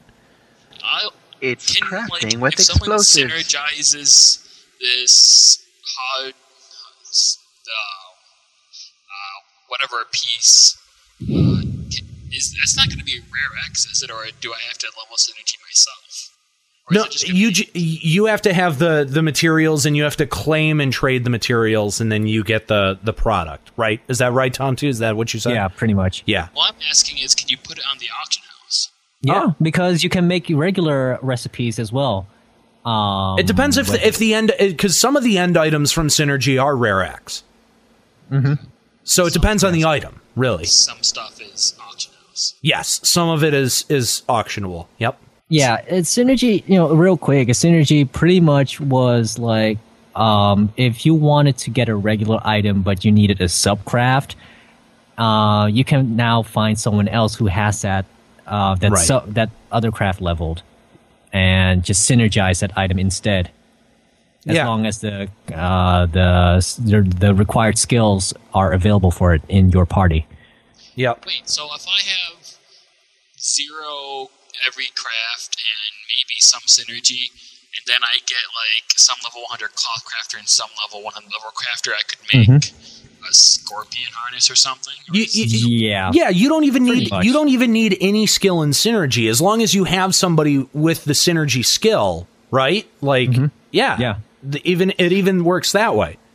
That's interesting. Yeah, and again, much smaller barrier for entry when it comes to crafting there. So yeah. Okay. Still not gonna do it. But all that in the LBR Synergy episode. Yeah, it'll happen at some point. I'm sure. I'm sure it will, because it's got to. And I think now it's much more relevant, especially with these very much lusted after pieces of gear. So that'll definitely at some point become a topic of discussion here. So yeah, probably, and as Volkai has said in our chat here, after Synergy's capped is raised to about 100, I think that would probably be a good time to check it out. So moving right along here, new weapon skill. Gamer on it too.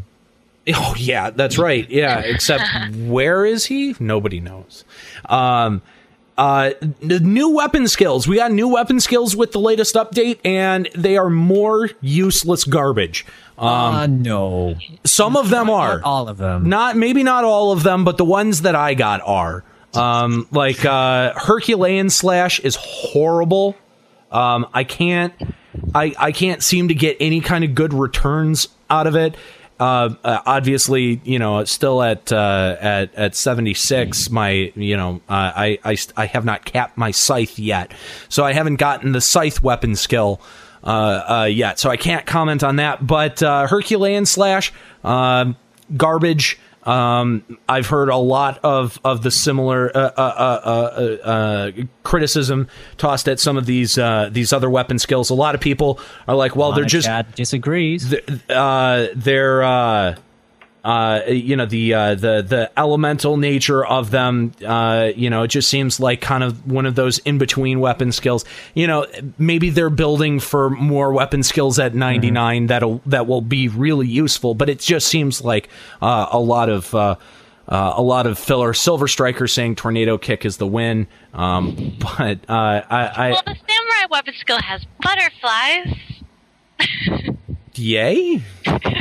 White mages can't even use the club 1 right now. Even with full merits, they wouldn't hit 300 skill. That's kind of dumb. Really? Yeah. Oh, wow.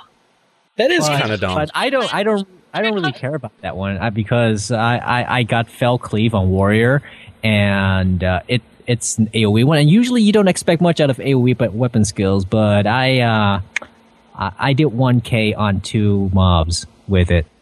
That's nice. But when you compare that up against, like, okay, for example, like Herculean Slash, the best return I got out of it was like a 700, which was halfway decent, right? But like when you compare it against like Spinning Slash, at 76, I'm starting to get returns up where of like regularly above 1k, like 1.1, 1.2. K for Spinning Slash is just not getting that with Herculean Slash, and it is disappointing. The one thing is it AoE? You know what? I don't know. That's a good question. I'd like to have an answer for you right here. Nope. Yeah, I didn't think so. Yeah. Paralyzes target. Modifier appears to be Vitality.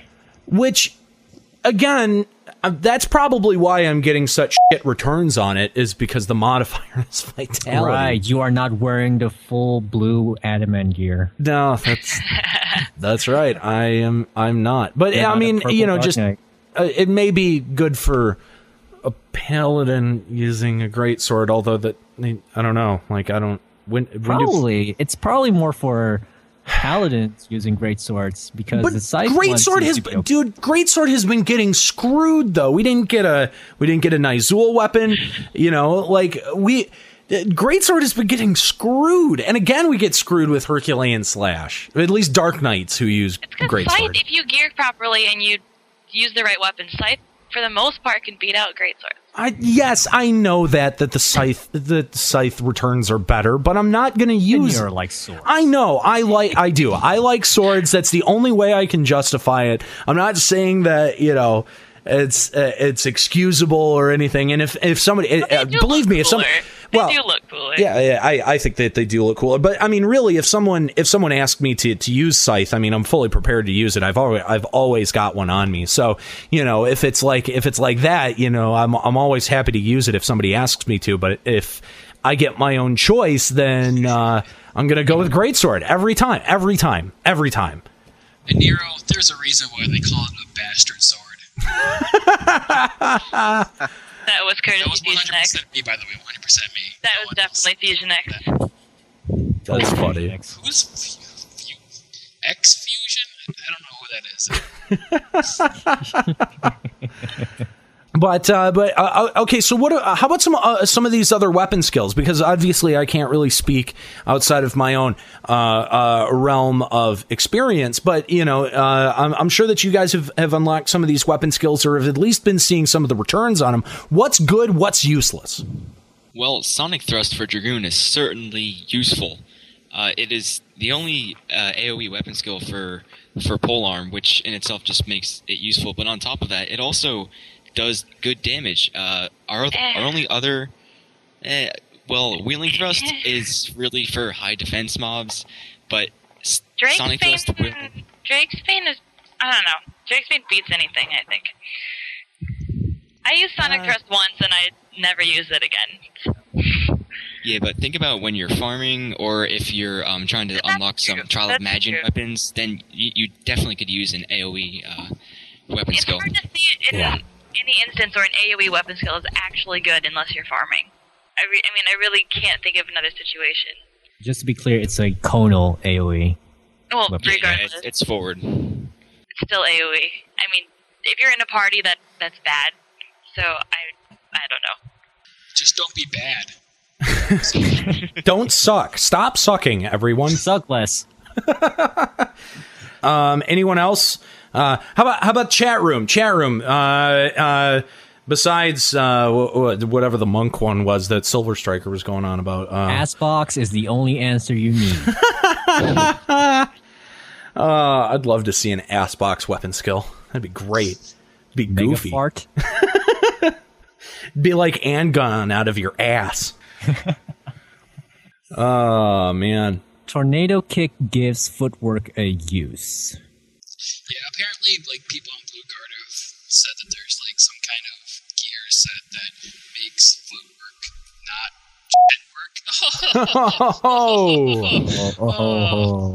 work. Well, all right. Well, seems like Ascon. There we go. Fusion X, Ascon. Trademark that one. Boom. Anyway,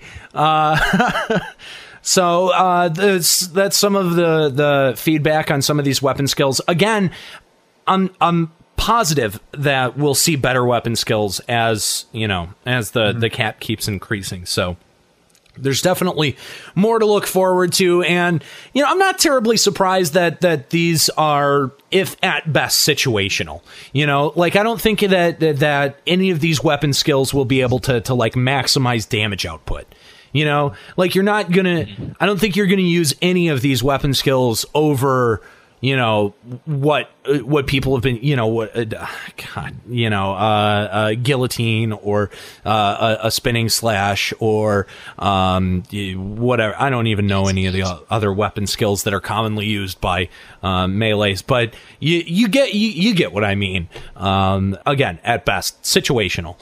I have to say, the sword weapon skill, Sanguine Blade, seems really nice. Not necessarily for damage output, but just for utility. Yeah, no, again, yes, situational, I can definitely see where the benefits, where applied, would definitely, it would help out a lot. Farming, soloing, those sorts of things. I think they're that pretty much weapon skills to hold you over until you get to level 99, and then you get the next tier of really good ones. Yeah, exactly. Yeah, that's. Yeah, hopefully. Yeah, Octo Thrust. I don't really want to be using spinning slash all the way to 99. Like, that's. I don't know about that. But I mean, that's like using your level 1 weapon skill until you get level 60. I mean, that happens. Yeah, exactly. It does. We should segue that into the new trials. Yeah, that's Tom too. That's a really good point, because the Trial of the Magians, not only did we see expansions on the weapons themselves, but now a whole new path. A whole new path to augment weapon skills, which I have not even started to mess around with. Which weapons do you need to augment the weapon skills? Is it the level 80 weapons? Yes, you need a separate level 80 weapon. I picked up the Great Axe one, and I have to start off with 100 Iron Tempests, which is the second Great Axe weapon skill. Fun. I think I'm clueless. What, you can augment weapons? Well, you can. Where have you been? You can augment the quested give me your weapons Ares gear. No, give me your Ares gear. You lose the cool club card. Spending time in random zones fighting random NMs that no one's ever heard of for my polearm trials. So that's where I have been. I know the pain. Slippery sucker. So that's all I'll say. Slippery sucker. I've heard of Slippery Sucker. Only because I've spent 3 episodes bitching about it. I have never heard of any of the NMs that I had to farm. Any of them. Neither has anyone else. It's all right. Basically, you go and augment the quested weapon skill. Like, for Great Axe, it would be Steel Cyclone, and Club would be Black Halo. Gimpulse Drive would be actually Impulse Drive. The final augment is a plus 10% damage to that weapon skill. Ooh. That's hot. That is hot. The only reason I'm doing this is because I would make it like a Sky exclusive Great Axe, because I almost exclusively use Steel Cyclone against gods. So 10% on top of a 2400 Steel Cyclone on Seiryu. Yes, please.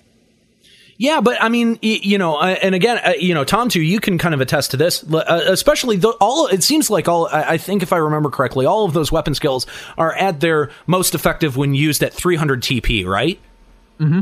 And I mean, just to give an example, Ground Strike going up to Sky, doing gods with you guys, I got like 1.6K on Ground Strike on Byakko. I mean, it's great. And to push that damage output just a little bit higher. That's so epic. That's so awesome. You have to wear this other weapon to use the weapon skill to make it strong.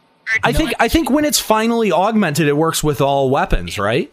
I haven't looked into that. So. It might be that. If you have to equip just a weapon, it does become a pretty good weapon.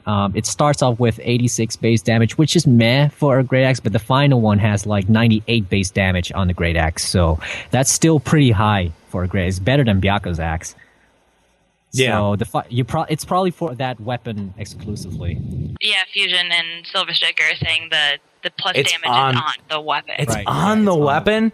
That makes me a little bit skeptical. Yeah, that kind of fails. That fails a little bit. I don't know. Maybe the base damage you can get out of the weapon. See, like I might actually keep like that around if I know that like like if we're going up to gods and we get to 300 TP like down, you TP up on the things below. If I know I'm going to be doing Ground Strike like off the bat, I may put that on and then do Ground Strike, switch it out. I mean, it feels weird to say that like I'd switch out a weapon, because that's something that you just normally you don't really do, especially as a DD. But I mean, that's really, I think that's really kind of the best use for it, or that would make the best use for it. Thanks, Lexi. I know I need an Algol. Thanks for reminding me. I appreciate it. Oh, mine sits in my storage. I'd give it to you if I could. Yeah. Thanks. That's awesome. That's really that's great. So the Trial of the Magians. Do you think that they? Do you think that they adjusted the requirements enough? Because they went back and adjusted the earlier requirements for having to kill, X amount of mobs on whatever From day. 150 to, I think they cut down most of the. I didn't really even notice. What did they cut down? It was mostly for the multi-enemy kills one, where they bumped down the amount from like 150 to 100, or 200 to 150. Did they adjust it enough? Do you think? Like, do you think that it should have been bumped down even more, or do you think that that's a reasonable adjustment? I think it's reasonable because honestly, I've been watching Hamayoon do his relic augment upgrade, and those are like killing 2,000 mobs with the relic weapon skill.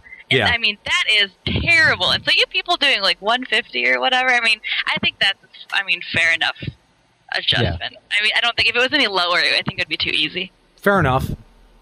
And as we continue to, just kind of talk about Trial of the Magians, someone on Cerberus, throw me a bone. Like, get me some Krakatoa shells here, because I'm seriously, I'm dying to get this OAT weapon and to keep working on it. It was like, right after that update, I was like really like, you know, working hard on it, and I just need those 10 shells, man. Just 10 shells. Some HNMLS take pity on me, or email me, Nero at Limit Break Radio. Just, you know, just let me tag along for Crab Katoa, grab a few of those shells, and you will get my eternal gratitude. I don't know what I can do for you, you know, just being the Dark Knight that I am. There's not much more that I can do than glory on LBR. Right, like that's pretty much about it.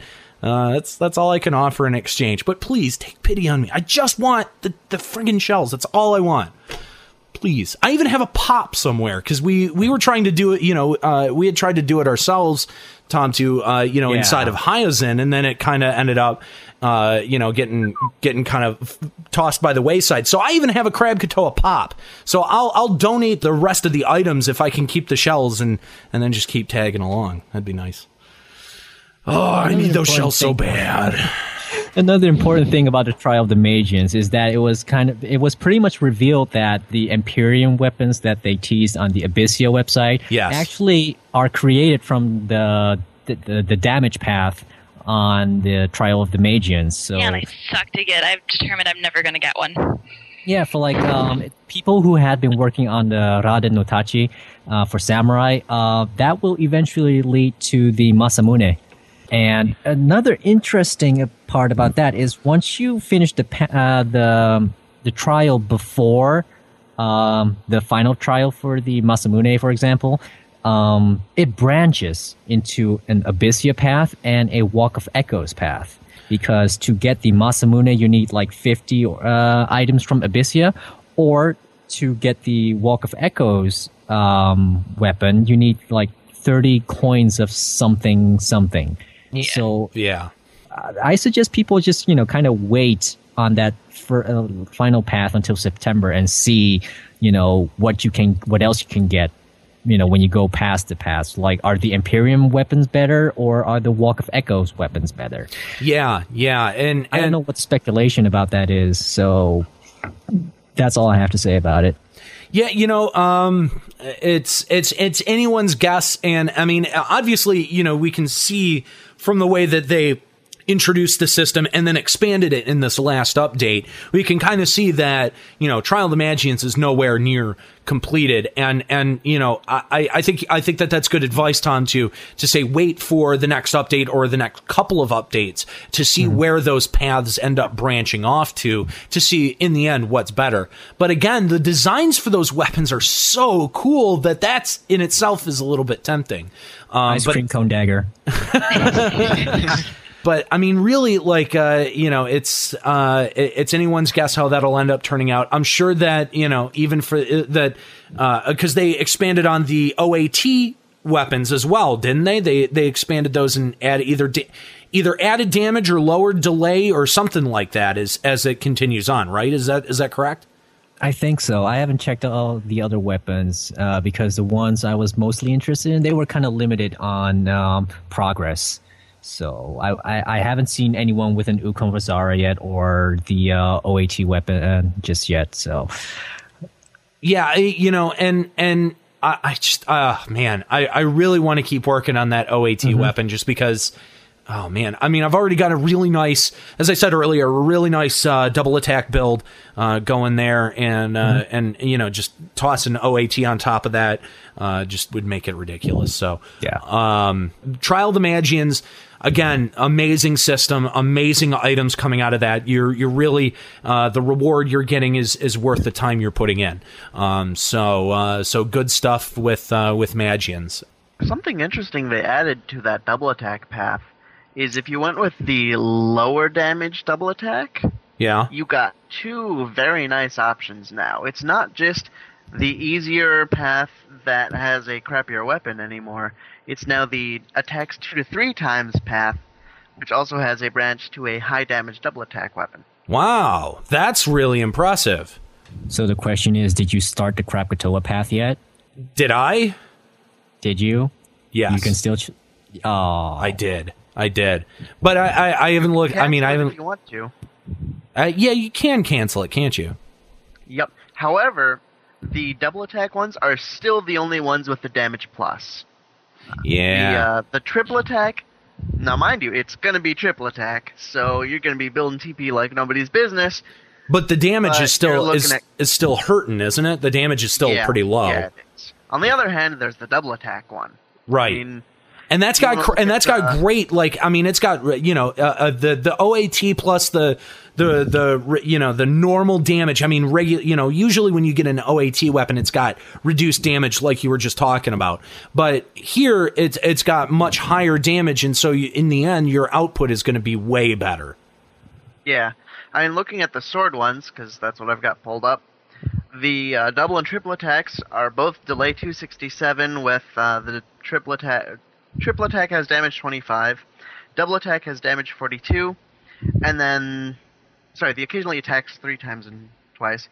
Then the double attack one is damage 50 with just delay 252 and double attack plus 7. Yeah.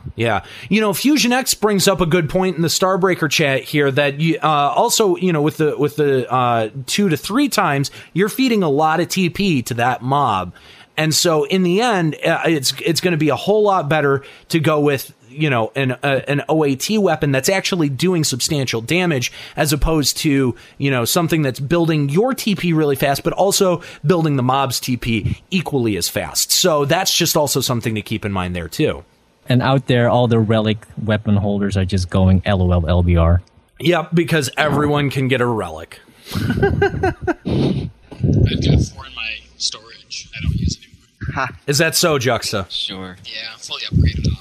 Which ones? Aegis, Mandau, and the bow, and a Maelstrom club. He doesn't even know the name anymore. Just picking the weapon type. Oh man! But exciting stuff from Trial of the Magians. If you haven't checked that out, make sure you do go check it out. Also, get your Magian goggles or glasses or whatever. Spectacles. Whatever. The last thing I want to say about the Magian stuff is take a look at what we've got right now and think about what they're going to add in September. That's true. Or just wait. That's true. Yeah, it's almost worth just kind of waiting and seeing where these paths end up. And I can't, it's been since they first introduced the idea of Trial of the Magians, we've been hearing that you could see gear through Trial of the Magians. Now, which gear would you see go through the Trial of the Magians? Because you got to assume that it should be attached to Abyssea in some way, shape, or form. So, what if the gear that ends up becoming augmentable through Trial of the Magians ends up becoming like the Pearl gear? I mean, if you had a chance to make that gear better, oh man, that would be amazing. I'm still going to stick with what I said before on the VNM drops. Because there are VNMs in Abyssea as well. And, yeah, that's true.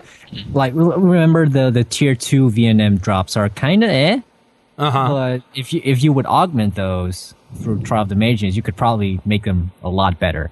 Yeah, that's true.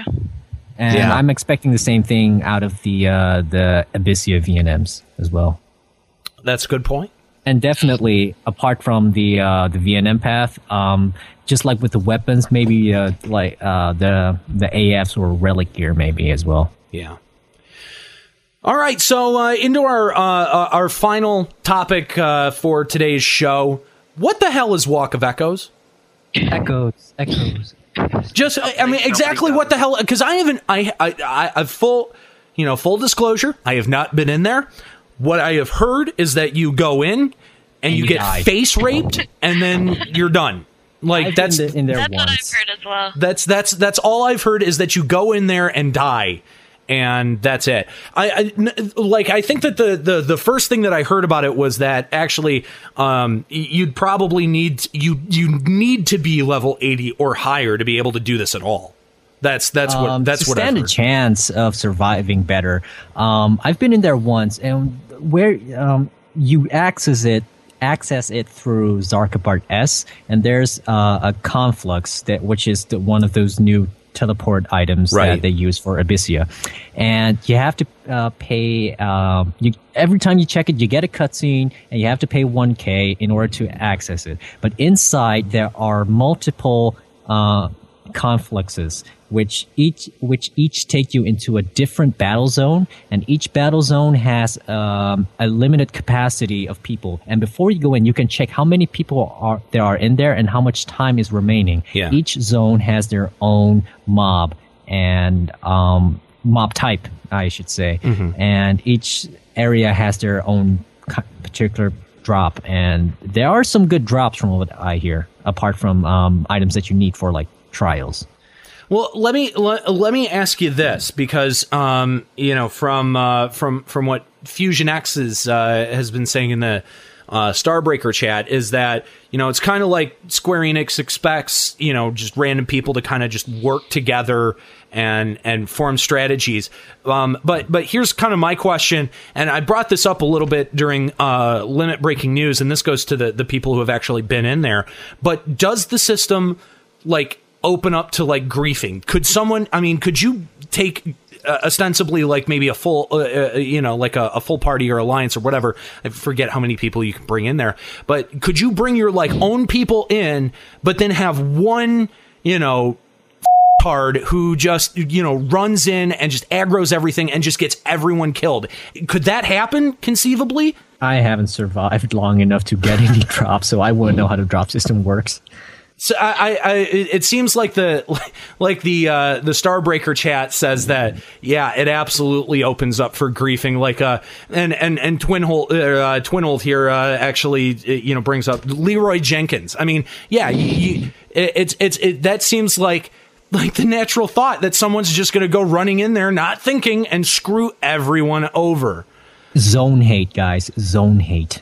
It has not alliance hate. It has zone hate. Zone hate. Anyone in that zone will get aggro. We were in there with our own alliance, and there were other people in there. We walked into the slime battlefield, and after they killed us, they went after the mages resting in a corner. Yeah, that sounds like it opens up for a lot of griefing there. Yeah, just everyone idiots to work together. It does, but I mean, if you're serious about it. But realistically, I mean, okay.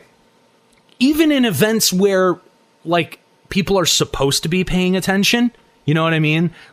You're going in with people that you know and that you trust, and they're still not paying attention. These are totally random people that you just don't know, and you're going in there with them, and they could. It just seems like one person could screw everyone over. And that sucks. I kind of think that sucks. And I think that's why a lot of people are frustrated with it, because, I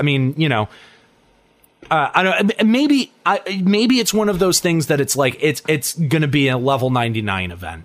That the only way to really do it comfortably is to be at 99. And do it fast before anyone else comes in and f***s up. Maybe they'll change that, because I don't know what Square Enix was thinking with that. That doesn't make any sense. Yeah, I'm not really sure either. And, why it came out when it did, especially when it seems like we can't even do it, right now in its current incarnation or at our current level. Storyline relevance. From the looks at it, with the cap of 36 people per battlefield, I guess, if you're a big H&M show or something, you could go in and claim it with 2 alliances and do your thing. Except that just seems like, I don't know. That's annoying. Yeah, for real. Because you would have to bring 2 alliances in to cap that number. To keep the idiot out, or and I say idiot because there's probably only one that would screw up, a run line. You know what I mean? It doesn't seem like it makes any sense. I think that Square Enix should probably look again at this. Especially elaborate on it some more. Yeah, and maybe give us some idea of what we're doing wrong. Although, that seems to be like the like AV, what are we doing wrong with AV? They'll never tell us. What are we doing wrong with Walk of Echoes? They'll never tell us. They just want to see us get killed. I don't know. GM just sitting there watching everything, just getting his there's that. Thanks, GM Dave. That one was probably designed by GM Dave himself. There's that item you can get from Abysea that's 2 million crewer, and it's plus a bazillion of everything. 999. Yeah. Take that and go into Walk of Echoes and there. That's the answer. Take that and kill AV. I think Walk of Echoes is Abyssia, though. Is it? It's bound. It's bound to Abyssia. It's bound to Abyssia. Okay, I have no idea then. That makes no sense. Yeah, I don't know what that means either. Your guess is as good as mine. The item, it's a temporary item, and it will only stay in Abyssia. Just like the temporary items you get from chests in Abyssia. Oh, look, we're talking about Abyssia again. The items you get in Abyssia stay in Abyssia. So when you go back into it, you'll have those temp items again. Oh, that's neat. Oh, for real? Uh-huh. That's cool. I didn't know that. Yeah, that's really cool. All right, so any more thoughts on Walk of Echoes? Anyone? Echoes. No. Doesn't sound like it. Which I think brings us to the end of today's episode. Episode. Thanks, Tom, too. You're welcome. But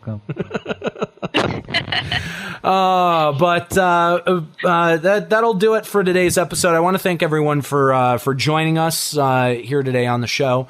You're welcome. Thanks, Juxta. Specifically, thank you to Dragonlord and Volkai for joining us. Before we go, we got emails and an Adventure of the Week here to check out. Adventure of the Week? I know, it's back! But first, I want to ask the listeners, and I'd really love some feedback on this.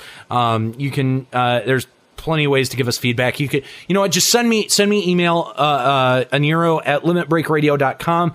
Or maybe we'll post up a thread about this in the forums.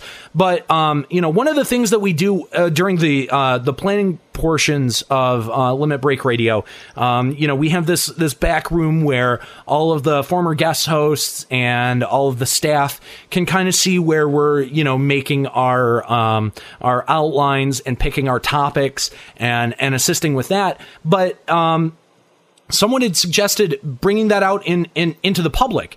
And to make that a public thing and let all of the LBR community comment on the topic that we're picking.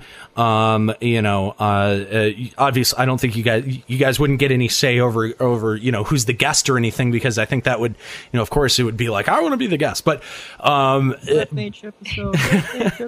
but we do want to make sure that the information that we provide is factually accurate and relevant and stuff that you guys want to hear. So when it comes to posting topic ideas or getting the general outline for the show, is this something that you as a part of the LBR community would want to be a part of? Do you want your input to directly affect the show? Most of the time when you ask that question, usually the answer is yes, but it does necessitate a little bit of work on the community side, where if I'm asking you guys for input, I really genuinely want input and what you guys think. So I'd really love to hear what you think. I will set up a forum or a post in the forums about this to take responses, or you can email me Aniro@limitbreakradio.com. So that's about it for that question, which brings us into emails. Tom, too. How gotta do emails? Come on. Emails. So Tom, too. Why don't you take this email here? Okay, this email is from formerly Cayman of Diablos, now Kalram of Cerberus. Hey guys, first time writing to you. I just want to say thank you. I have played Final Fantasy XI off and on since the US PS2 release day. I always seem to get to level 40 and lost interest, or schedule conflicts kept me from playing. I found you guys on my second time around and listened to your podcast one after another until my girlfriend got sick of it, then listened some more. After I quit playing that time, I still would listen to the occasional podcast here and there, but usually saved it for those nostalgic moments to remind me of the good times I had with the game. However, I got into one of those moods last summer and started listening to all the backlogged episodes while playing that other MMO, and found myself really wanting to come back. At this point, I should mention that every time I have played, it has been as a comforting method to deal with the loss of a loved one, and when I lost my grandmother, I followed the same path I have in the past. I started a new character and played all summer, and you guys were there once again to help me through it, even if you didn't know it. This time, I got my thief up to 43 and ninja up to 25, but college reared its ugly head again in August and stole away my Final Fantasy XI time, so I had to quit once again. I was sad to leave once again without ever reaching the lofty level 75, but school had to come first. Now I am graduated and have a job that allows me to play again, so I was entertaining the thought and started listening to you all again. Well, I guess my fiancée noticed. Yes, she's the same one who I drove crazy listening to you guys. And when my birthday rolled around, she greeted me with a copy of the Final Fantasy XI soundtrack. That sealed the deal, and I reactivated my account. Since all of my friends on my old server were nowhere to be found, I decided it was time for a server change. So I closed my eyes, ran down the list, and picked at random. I got Cerberus, which I heard a few of you ended up on with the server merges. I hope it will provide just as many new friends and fun times as Diabolos did for me. This time, I am determined to reach the new level cap of 99 and hope to enjoy your shows all the way up. Sorry for the long email, just had a lot saved up over the years and wanted to get it all out. I don't care if you read this on the show or not. I just wanted to say thank you for doing what you do, making the game that extra bit more fun, and helping me through some tough times. Also, since I have gone for so long, any suggestions on how to get to a good social LS that won't get annoyed by my newbies questions as I adjust to the changes I've missed? Thanks for everything. Came on of Diabolos Now Kauram of Cerberus. Well, have we got him into Hyozen yet? I'll look for him. Look for Tom too. I don't have a sack at the moment, so yeah, look for Tom too, and get into Hyozen and start hanging out with us. What a nice email. Yeah, that was a really great email, and that's really touching to know that the work that we've put into this show has meant so much to some of our listeners, and that's always a really cool a really cool thing to be told. And thank you very much for that email. Lexi is actually going to do a search right now. We're gonna try to find him as the show is happening. So, all right, that moves us on to we're gonna brush the dust off of this old segment, but Adventure of the Week, it returns. Well, I don't know if it's of the week. Yeah, it's not of the week, but that's just kind of, I guess, the name of it. But Vicky, how about you take this first one here? All right. This first one says, okay, this section is kind of deserted and myself wasn't around that often in the last several months, so feel free to ignore me if this isn't done anymore, which might be given there wasn't a new entry in ages. I started on Odin with a European release back 2004, if memory doesn't fail me. I've seen friendly and unfriendly players, helpful and not so helpful. Still, I'd like to single Artoid out here. I know him by now for several years, even if we aren't that close, different time zones and stuff. Still, he helped me and my brother ages ago to get that Mission 2-3 done. I added him back then to my friends list. As I reached lately, read as some months ago, not only 75 on Thief but also on Dancer, I decided it was overdue to complete my Thief AS. Yes, I'm a lazy bum, but hunting an NM in a Citadel isn't that fun without some help. So my brother was lately in the range to use that piece on his thief as well, so we set out to Juneau to shout for some more members. Soon we got a Summoner 75 who needed that piece as well, but no more people after that, so we checked our friends list. Artoid is minding his own business. Still, he came over instantly to help us with the Banishing Gates. He stood the whole time with us, even as his pals were asking what he was doing. He not only helped us through said gate, but also assisted in each fight against Chandelier 3 times in some, and even returned as he had an unfortunate DC while we waited for the cooldown timer of the NM, and asked for nothing in return, even providing us a nice escape after things got done. My karmic debt gonna be astronomical on this pal. Excellent. Well, there you go. Big shout out to Artoid. So on Odin, yes. And you know what, Juxta? It's always fun when you read something. So why don't you read this last one here from Raphael? Let me post this on my Twitter. It's for Raphael, not from Raphael. Oh, I'm sorry, for Raphael. This is for Raphael, server Leviathan. Amazing. I met Raphael when I joined my current league show and was a Whim 56 when I was in Lowly War 45.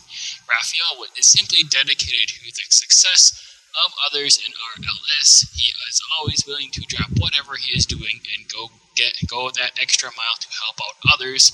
For example, Colin, I was recently farming an item I wanted, the Palaya's bracelets, after farming for 3+ hours run and fighting Palaya's 16 times and still had no drop. After one of the runs, Raphael stayed behind for an extra 3 hours to farm a Hore Battle Horn so I could try again the next day.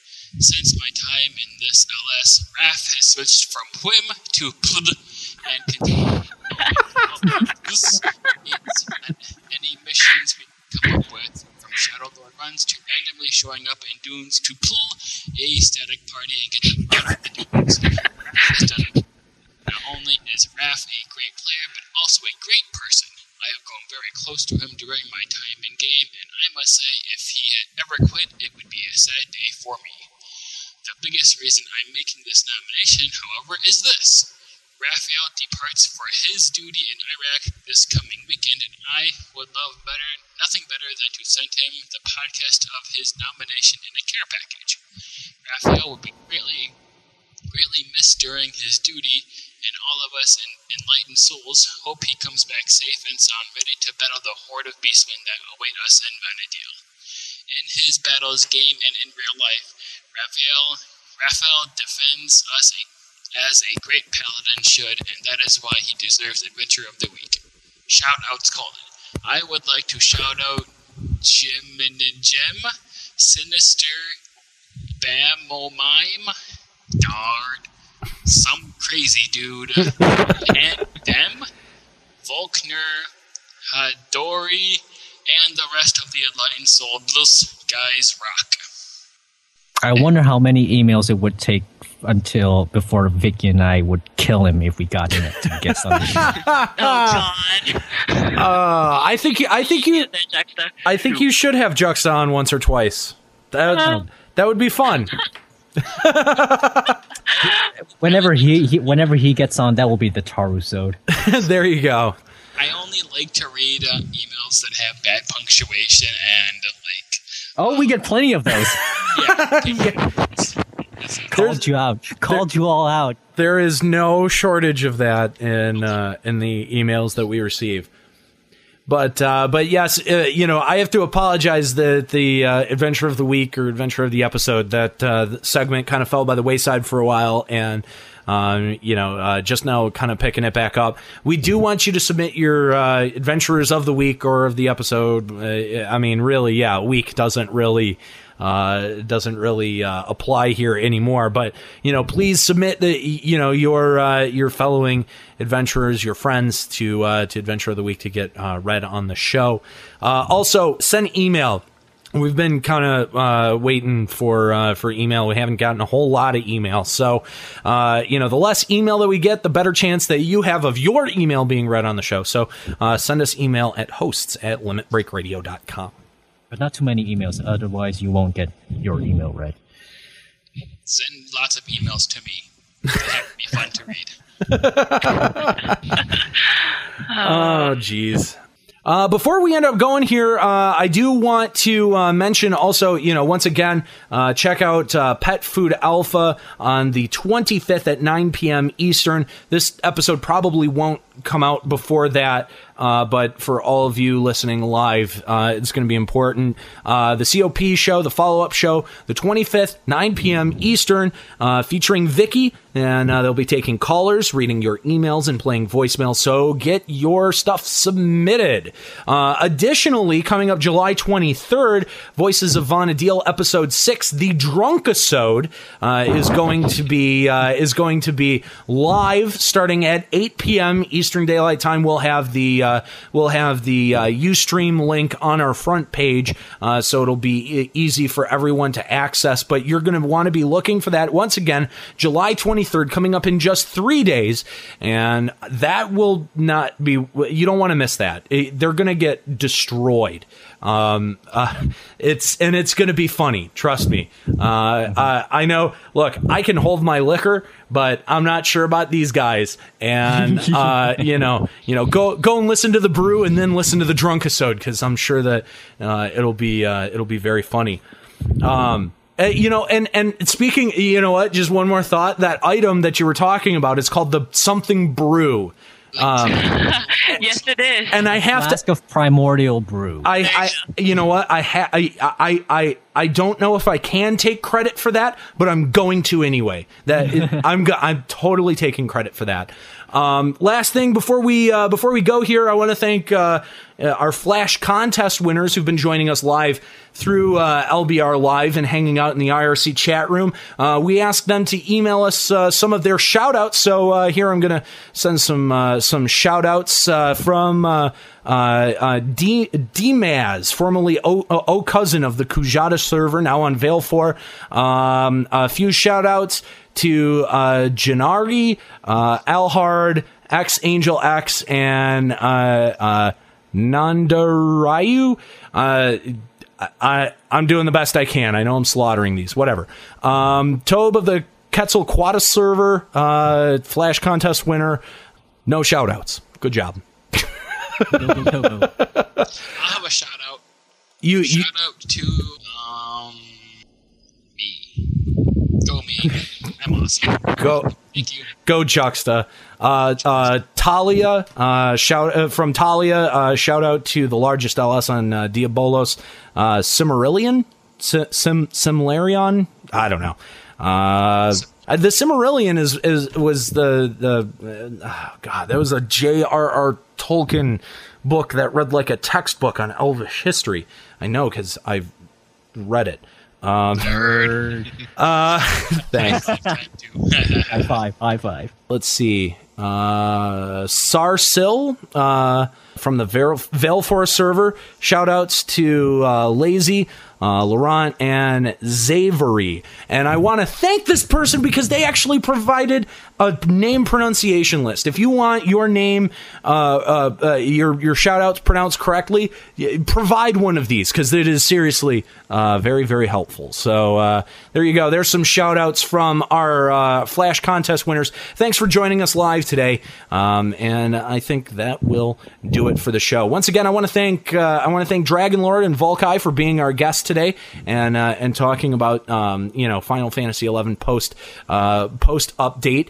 And also, I want to thank Juxta, because you've been here, and also Tom 2 and Vicky. I want to thank you, but also Tom 2, man, take a second, tell us what's coming up on He Says She Says Season 2. Season 2, Episode 1 is going to be released this month, hopefully, if I can schedule a recording with Vicky sometime soon. We got all our emails, so it's going to be a big episode. We got all 12 emails. Maybe we need another half one. Hey, Fusion, how about that troll mail? Huh? Send it over, and we'll get to that. But yeah, episode 1 coming out soon. Season 2 kicking off. Excellent. Looking forward to it. And you guys have got like a Facebook page now and a Twitter page. And a Titter page. A Titter page, yeah. So. What? That's my tittering. Okay, all right, fair enough. But more information. He says dash she says I do it too. It's not. I'm not the one. It's not you. Me ducks. I'm just Tom 2. He says dash she says.com. Even when I say it slow, it's really hard. Yeah, but at least I could say shooting shit with a shotgun. Shooting shit with a shotgun. Ah, damn. All right. Fine. We're dead even now, and I apparently don't know my own language very well. All right, so that's going to wrap it up for this episode of Limit Break Radio. Once again, thanks to everyone that has joined us today for the program. I'm Aniro. Keep listening. Oh, I'm Juxtaposition, dancing it from the back. Keep listening. You fail, Juxta. You fail. So hard. I got a better one. I'm Juxtaposition. Keep listening, dancing from the back. Pink Power Ranger, go dancer. Well, I don't think he fails as hard as me, Vicky, who will probably never have a proper outro. Fail. Two. All right, and I'm a Dragon Lord spearing the Abyssine hordes. Hordes. And Volkai is no longer with us. Oh, did he have to take off? I guess he dropped like 10 minutes ago, I think. Not even, like 4 minutes ago. And this is Volkai, and I DC'd. I feel like the worst host ever because I didn't even notice. Volkai, I know that his time was limited with us today. Unfortunately, I don't think he was able to cut a word in edgewise to say that he had to take off. But huge thank you to Volkai for joining us and for hanging out today. Really want to thank you all for your time. So that's it for Limit Break Radio. See you next time. Keep listening. Listening.